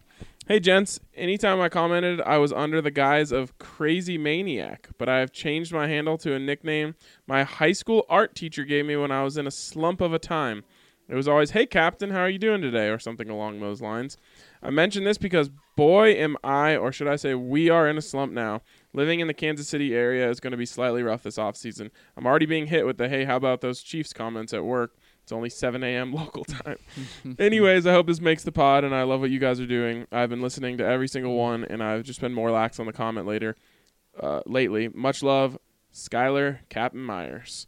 We love you, Skylar. What I'll say Appreciate is, though it does sound like it sucks to have to live there right now, just eat a bunch of barbecue and you'll feel better. Exactly, that'll help. But don't the barbecue restaurants all have Chiefs No, regalia? just Around put on them. some blinders, stare at your food, and eat it, and you will feel much better. Speaking of something that'll make you feel much better when you eat it, Newman says ice cream cake is the best. I've had it every birthday since I was 10. I like to imagine that Newman is like 65. Yeah, me too. That'll be me, Newman. World of Suck. All right, let's do a Dove Valley two-step on this not-so Super Bowl. Number 1, we have the 49ers' third and fourth rounders. Now those picks will be both one spot higher than Kansas City. So we've got a shot at robbing the Chiefs from getting some guys they want. I like that. Number 2, teams typically have a lull year following a Super Bowl win. Maybe the Broncos can bite that lull and steal one or both games against KC next year. I'll say this. It creates a scenario that we've said earlier, never experienced, at least I've never experienced in my life. It's weird having a team in the division with a target on their back. Right. Yeah. It's just never been that way. No. Game, like the home game against Kansas City next year is going to be lit. Oh, yeah. Oh, yeah. Facing the Super Bowl champs. And as for the lull year, well, we've seen like Philadelphia struggled a bit, but did get back to the divisional round year after winning the Super Bowl. The Patriots largely have avoided the lull years, except for 01 into 02, the first time that they won it. Every other year, they've been very good, very competitive. And Seattle did not have a lull year after they beat the Broncos because they went right back to Super Bowl 49. Any chance we get Broncos playing the Chiefs on the opening game of the year at Kansas City? Not much of a chance. The game I've been hearing is Patriots at Chiefs. Ew. For Thursday Night Football. Yeah, I think it'll be someone more sexy and I know the whole Drew Lock thing, but I think in terms of a national perspective, they'll get someone that's more appealing. Did we were talking about Broncos at Las Vegas Monday Night Football. Is that dead? I feel like that might have died. Why? For week I don't 1? know. I can't remember. But that was like I was just banking on that happening, and then I feel like something might have happened. Hearing that might be a late season game. Yeah, I thought that there was some sort of thing we heard that made it seem less likely. Speaking of A lot of possibilities things, though, for Las Vegas, though. Arthur Blank with a little slip of the tongue. Although we kind of knew this was coming, he kind of almost confirmed it. I feel like we're as close as we can possibly be to knowing that the Broncos are going to be playing in London against the Falcons. Rumored dates are the 4th or the 11th. We still don't know for sure, and we might not know all the way until what? May? April. Yep, April. Because you're going to have the schedule come out before the NFL draft. If it comes out when it usually does. Okay. So we're going to hear about it eventually. We think it's confirmed. Arthur Blank all but confirmed it, saying, I think we're playing, and I think we're playing the Broncos. Yep. Let me give you a possibility, by the way, for the Raiders for their first game, Las Vegas, week 1, if they're at home. Saints on Monday Night Football. If Drew Brees is Saints back. Raiders? Yeah, if Drew Brees is back. Those color schemes both fit the stadium very well, which I like. He goes on and says 3s for Pat and Drew, 4 if Locke can develop to be as good as someone like Deshaun Watson, which I think he will. We could have a truly historic rivalry on our hands. As a big Avs fan who still loves seeing the Red Wings suck, I've already got quite a distaste for red. 5, Mahomes didn't do anything in that game that Locke isn't capable of. Honestly, I can't think of anything in the whole playoffs Mahomes did that Locke couldn't do. I don't know that anything good can be extrapolated from that point, but it still feels good. Maybe. I mean, I'm of the belief that Drew Lock would be a MVP candidate if you put him in that offense next year. So I'm kind of along with those lines. 6, if Drew Lock doesn't become a top 10 quarterback, we could be in for a tough decade. It's true. Like I said earlier, I mean, the whole, like, can the Broncos compete thing, should they improve the defense, should they improve the offense, the conversation only works if Drew Lock is a hit. Yeah. I agree. 7 for John. 8, whatever the next couple of years hold, whether the Chiefs' Red Scare bulldozes its way into 5 consecutive Super Bowls or we see some awesome Lock Mahomes AFC championships, I'll be riding with y'all the whole way. And that is my Super Monday Dove Valley two-step. Enjoy. Love the two-step there. Love the two-step. And I forgot what I was going to say. Larry Den Jr. says, well, guys, if Steve Atwater getting in the Hall of Fame means karma-wise the Chiefs got to win the Super Bowl, then so be it. But I hope... Real quick, before the season, would you have made that trade? Yeah. I think I would have too. Yeah. Yeah. Yeah. Unless it was like I knew that Steve was still going to get in next year as long. Oh, You know what I right, mean? But- right. Have you seen next year's first-time class? Right. Yeah. It's it was loaded. 3 first ballots, right? At least. Yeah. Who is it? Peyton? I got Calvin Johnson, Woodson. Oh, Calvin Johnson. Charles Watson, Oh my or gosh. Charles Woodson, and then Yep. somebody else who's right there. Yep. Yeah, that's that'll yikes. That'll Yeah. be tough. Thank God. Thank God Steve's in. It says, but I hope Cortland and Drew, who are the new leaders of this team, watched everything and thought to themselves, like Thanos at the end of Avengers 1, welp, I gotta go do it myself. Which brings me to the next statement in question. Bye-bye, Shelby Harris. Get your money. I'm not with paying a premium for a downgrade, especially one that's not all in. Vaughn has conceded, it seems, that there are new leaders on this team, and he's all in on where this team's going. Meanwhile, Shelby is like he's a rookie about Philip Lindsay. Bro, that offense, or that rookie, was the heart and soul of your offense. Unlike the super lost Raiders are gonna Raider trying to get declining Brady Raiders. But we are building this team to win championships from now on, and Shelby doesn't deserve premium money because he hasn't bought in. FOH. The FOH. Do you remember what that means yet? Yes, I do. Good job. Frick out of here. With that said, how do you feel about passing on Ruggs and grabbing Kinlaw and Cushenberry to start, and maybe getting some speed with Denzel Mims in the third? 2 premiums on both sides of the trenches and still get some speed at wide receiver. What do you guys think? P.S. How did Nick Bosa get Defensive Rookie of the Year and Bradley Chubb didn't? LOL. Chubb's stats were better than his in every category except interceptions and tackle for loss. I think it was just a dominance thing. Plus, his team made it. Did those votes come in before the playoffs? Yes. Oh, wow. I think it was just a dominance thing. As weird as it may seem, Bradley Chubb didn't feel like he was taking over games, even though he was racking up sacks in the first year. One of his big games was against the Rams. Bradley? Yes. Yeah. Still lost. And they lost, 20-3 or something? Well, they ended up losing by 3, but right. Yeah, they yeah. closed at the end, and they had the onside They were kick. down 20-3, maybe? Yeah, it was not a game they were competitive. Interesting thoughts here on the draft because Kinlaw and Cushenberry, that'd be a good one, too. I just don't know if Javon Kinlaw is going to be there at 15. I don't know that he gets past Tampa Bay at 14 if the Bucs stand pat. Denzel Mims in the third, I don't really think he drops that far. Yeah, I mean, it's so hard. We can play the he's not going to be there game all Right. day, but eventually some guys do have to be there. Yeah. Yep. Steve Atwater, Hall of Fame, says, Great name. it's a perfect name now. I don't care if the Chiefs won the Super Bowl. Steve Atwater getting in the Hall of Fame made my year. Proud to share the same alma mater. Shout out to the Razorbacks and the passion for the Denver Broncos. Also, the word for fireflies in the South is lightning bugs, and they are found literally everywhere in here down south during the summer. This was in a reference to a pod from last week, if that seems random. I just had to get that off my chest because I was yelling at my speaker when you guys were trying to think of the word we use down here. I guess I missed that one. What's a better name, 'Cause I would've fireflies corrected. or lightning bugs? Lightning bug sounds more fun. Fireflies has alliteration, and I like it better. They're both actually pretty cool. But down south, they have a ability to kind of put some different names on things, like you'll call cockroaches palmetto bugs. Right. That's so much more They classy. make it sound way better. Yeah, it's like cockroach. You'll be, it's just a palmetto bug. Yeah, I remember when I was at a hotel in South Carolina, and I heard people talking about, there's palmetto bugs outside. I'm like, oh, okay, interested to see them. Not interested to see them. Oklahoma they're so Bronco gross. 58. Man, Jimmy G is garbage. I can't disagree. Garbage is maybe a little strong. He's an average starting quarterback. If you ranked him 1 to 32, he's probably somewhere between 11 and 18. He gets a lot of balls knocked down at the line too. Yeah, he does. Like the one to Kittle, he didn't have to throw it that hard. Just lofted a little. Yep. Let me ask you this: Would Also, you he rather didn't throw to Kittle nearly enough. Would you rather have Kirk Cousins or Jimmy G?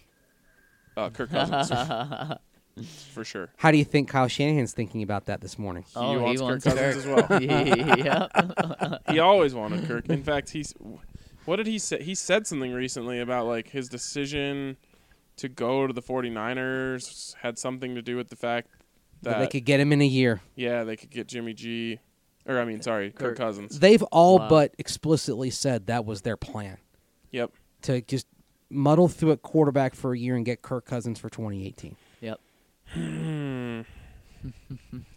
I don't want either of those guys. I want Drew Lock. No. Do you see Drew chopping it up with Baker? Yeah, doing a little dance off. Dance off is a really strong word for what they were doing. They were mostly just like basically what you and I would be doing if we were at the club. It's true. But then he also was like posing for pictures with Bake. Yep. I like that friendship. I don't want them too close, but I'm in support of the friendship. I am too. Yep. It's like I don't want them to be like Philip Lindsay, Emmanuel Sanders type of thing. Close. That's too close. But I like the from a distance boys type of thing. Yeah, I do too. Vilka Dan says two things. Congratulations to Steve. Well-deserved and long overdue. Completely agree. 2, can someone explain to me the boneheaded clock management before the end of the first half? I just saw an interview with Kyle after the game. His explanation, we were okay being tied going into half and didn't want to give them the ball back because they had 3 timeouts left. In other words, he could have called the timeout before the punt and his team would have had over a minute and a half to try and put points on the board. And he thought, nah, it's just the Chiefs. We're good with the tie. Is this where Skangs got his let's just take a knee and see what happens in overtime? He showed no trust in his team, and it bit him in the butt. I knew this game was over then. If that's how he manages a game, he'll never win a Lombardi. I get that, but it's like, what did we just get done with saying? Jimmy G is trash or close to it. So he didn't trust him. He was afraid he's going to throw a pick and blow the whole game for them. And I understand that feeling. I also understand you're here. What do you got left to lose? Last game of the season. Bob? Brent. You won. Don't hold anything back now. And you won 15 games with Jimmy Garoppolo. I know. It's just I get where he was coming from. And the truth is, if Patrick Mahomes ever got hot, you were losing the game no matter what. Yep. And so, like, the goal was don't let him get hot. And if you keep the ball out of his hands, he can't get hot. I'd be aggressive, though. I would have been a Super Bowl. It's a Super Bowl, and I would be like, okay, look, we have one of the best offenses in football. I trust my offense to, at minimum, have a possession that gets us down to the end of the first half. I'm going for the 2-for-1 here. I wouldn't do it with the Broncos offense, but I'm doing it with the 49ers offense, absolutely. I can't believe I'm the one advocating I can't for either. being I conservative. can't either. But I'm just telling that was like I can't lie when they stopped him on third down, that was my thought was I'd be afraid. I would be afraid to let Jimmy G loose right now. So basically, they were conservative when they needed to be aggressive, in my estimation, and then in the fourth quarter when they need to be conservative and just take advantage of that 6 yards per carry average and pound the rock, as John Gruden used to say, they decided to throw caution to the winds on second down. Also, they went away down. from the Debo reverse. Just keep running it, or go back to the throw, or just anything. Keep putting the ball in his hands. Yeah, Debo is electric. Yep. All right, next one is from Pig Tosser 66. Well, that sucked. It wasn't just the Chiefs. It was just the Chiefs' time, I guess, with 3 straight postseason comebacks. They weren't going to be denied. This game did show something to the Broncos front office. Dominant front 4 play is the key to beating great quarterbacks. The 49ers had the Chiefs' number for 3.5 quarters and even hit Mahomes on the game-changing 3rd and 15 throw to a grotesquely open Hill. The game reminded me of when the Giants beat the undefeated Patriots in the Super Bowl, except the Niners just couldn't finish. If we want to compete with the Chiefs, the D-line has to be the strength of our team. Not saying neglect everything else, but we have to be bullies up front. It allows you to do so much when you get that kind of push up the middle and around the edge with only 4 guys. I wouldn't be mad about going DL in the first round and then another on day 2 somewhere. I'll be honest, guys. I haven't been high on this idea.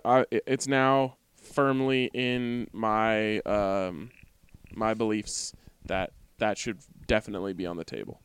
It should if you haven't gone premium DL in free agency. If you spent a lot on Eric Armstead or even a Chris Jones, then I think that pushes D-line a little bit down the priority list a bit. But I still think you add D-line on day 3. I just love couple of guys. I love doubling down on strengths. And so if you have Von Miller, Bradley Chubb, Chris Jones, and Javon Kinlaw, like you're in a great place.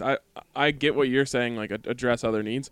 But if they did that, I would be saying like, I see what they're doing here, and I like it. But part of it is with that D-line, they contained the Chiefs and Mahomes, and then when push came to shove, You got a good 4-man rush, but Mahomes was able to just fade back, and uncork it. Yeah, and that's always going to be a problem with him. But the real problem was that they didn't have a good enough quarterback to get them over the hump, in my opinion. This team has a lot of holes. Doubling down's very exciting at wide receiver, defensive line, anywhere. But you just want to make sure that, you don't double down there. Get a cornerback, which would help. Sign Justin Simmons, maybe bring back Derek Wolfe. And then at wide receiver, you're SOL. Totally. So it's exciting, but this team still is, pretty far away in terms of the holes that they have. Last one here from Bobby Lanks. Now that the Chiefs are Super Bowl champs, we have to look at this through the Broncos lens for my own sanity. Yeah, it's not ideal, but now they have the lowest possible draft position. All of their free agents are now more expensive, and you can imagine what Mahomes will cost. This is how parity is created, and it's time to lock it in. The Broncos are on the incline. We are at least 75% of the way there. John, you're on deck. One up our expectations once again. Yep, this is John Elway's season now. We just entered it. As he said, he was going to start talking to his own free agents in February. So it's John's time. One, shout out to John for being part of the Scooter Gang. Didn't expect it, but happy to have him on the team. 2, white pants. 4 days in a row? Yep. Aggressive. It's Miami. Aggressive decision. I love It's it. Miami. You can get away with it there. I love it. So do we think he brought multiple pairs of white pants or just only packed one pair of pants? Oh, multiple. I think he just throws them out when he's worn them once. So, yeah. Yeah, I just thought it was a little new clothes every time. slightly overkill on the white pants. Just a little bit, in my opinion. Anyways, I believe that is going to wrap it up for us today on the DNVR Broncos podcast. Thank you guys so much for tuning in with us. Thank you for bearing with me of trying to extinguish the fire that was the Mahomes debate. Like I said, if you're upset that we skipped over your comment, you can email me, ryan@thednvr.com. You can DM me, whatever you want. We'll talk it out there. But for now, that's going to wrap it up for us today. Thanks to everyone for the kind iTunes reviews, and shout out to Steve Atwater. No matter what, no one can take that away. Steve Atwater is a Hall of Famer. We'll talk to you tomorrow on the DNVR Broncos podcast. It's getting me down, waiting up for you. 'Cause I could have just as easily left by now. What makes me return is what I need you to do. 'Cause something you gave me just made me feel almighty. Sweet release. You're the only rudder that I had. That embarrassing waste of hours we would spend. And you're always where you said you'd be my friend. When I was lonely on the weekend, lonely on the weekend.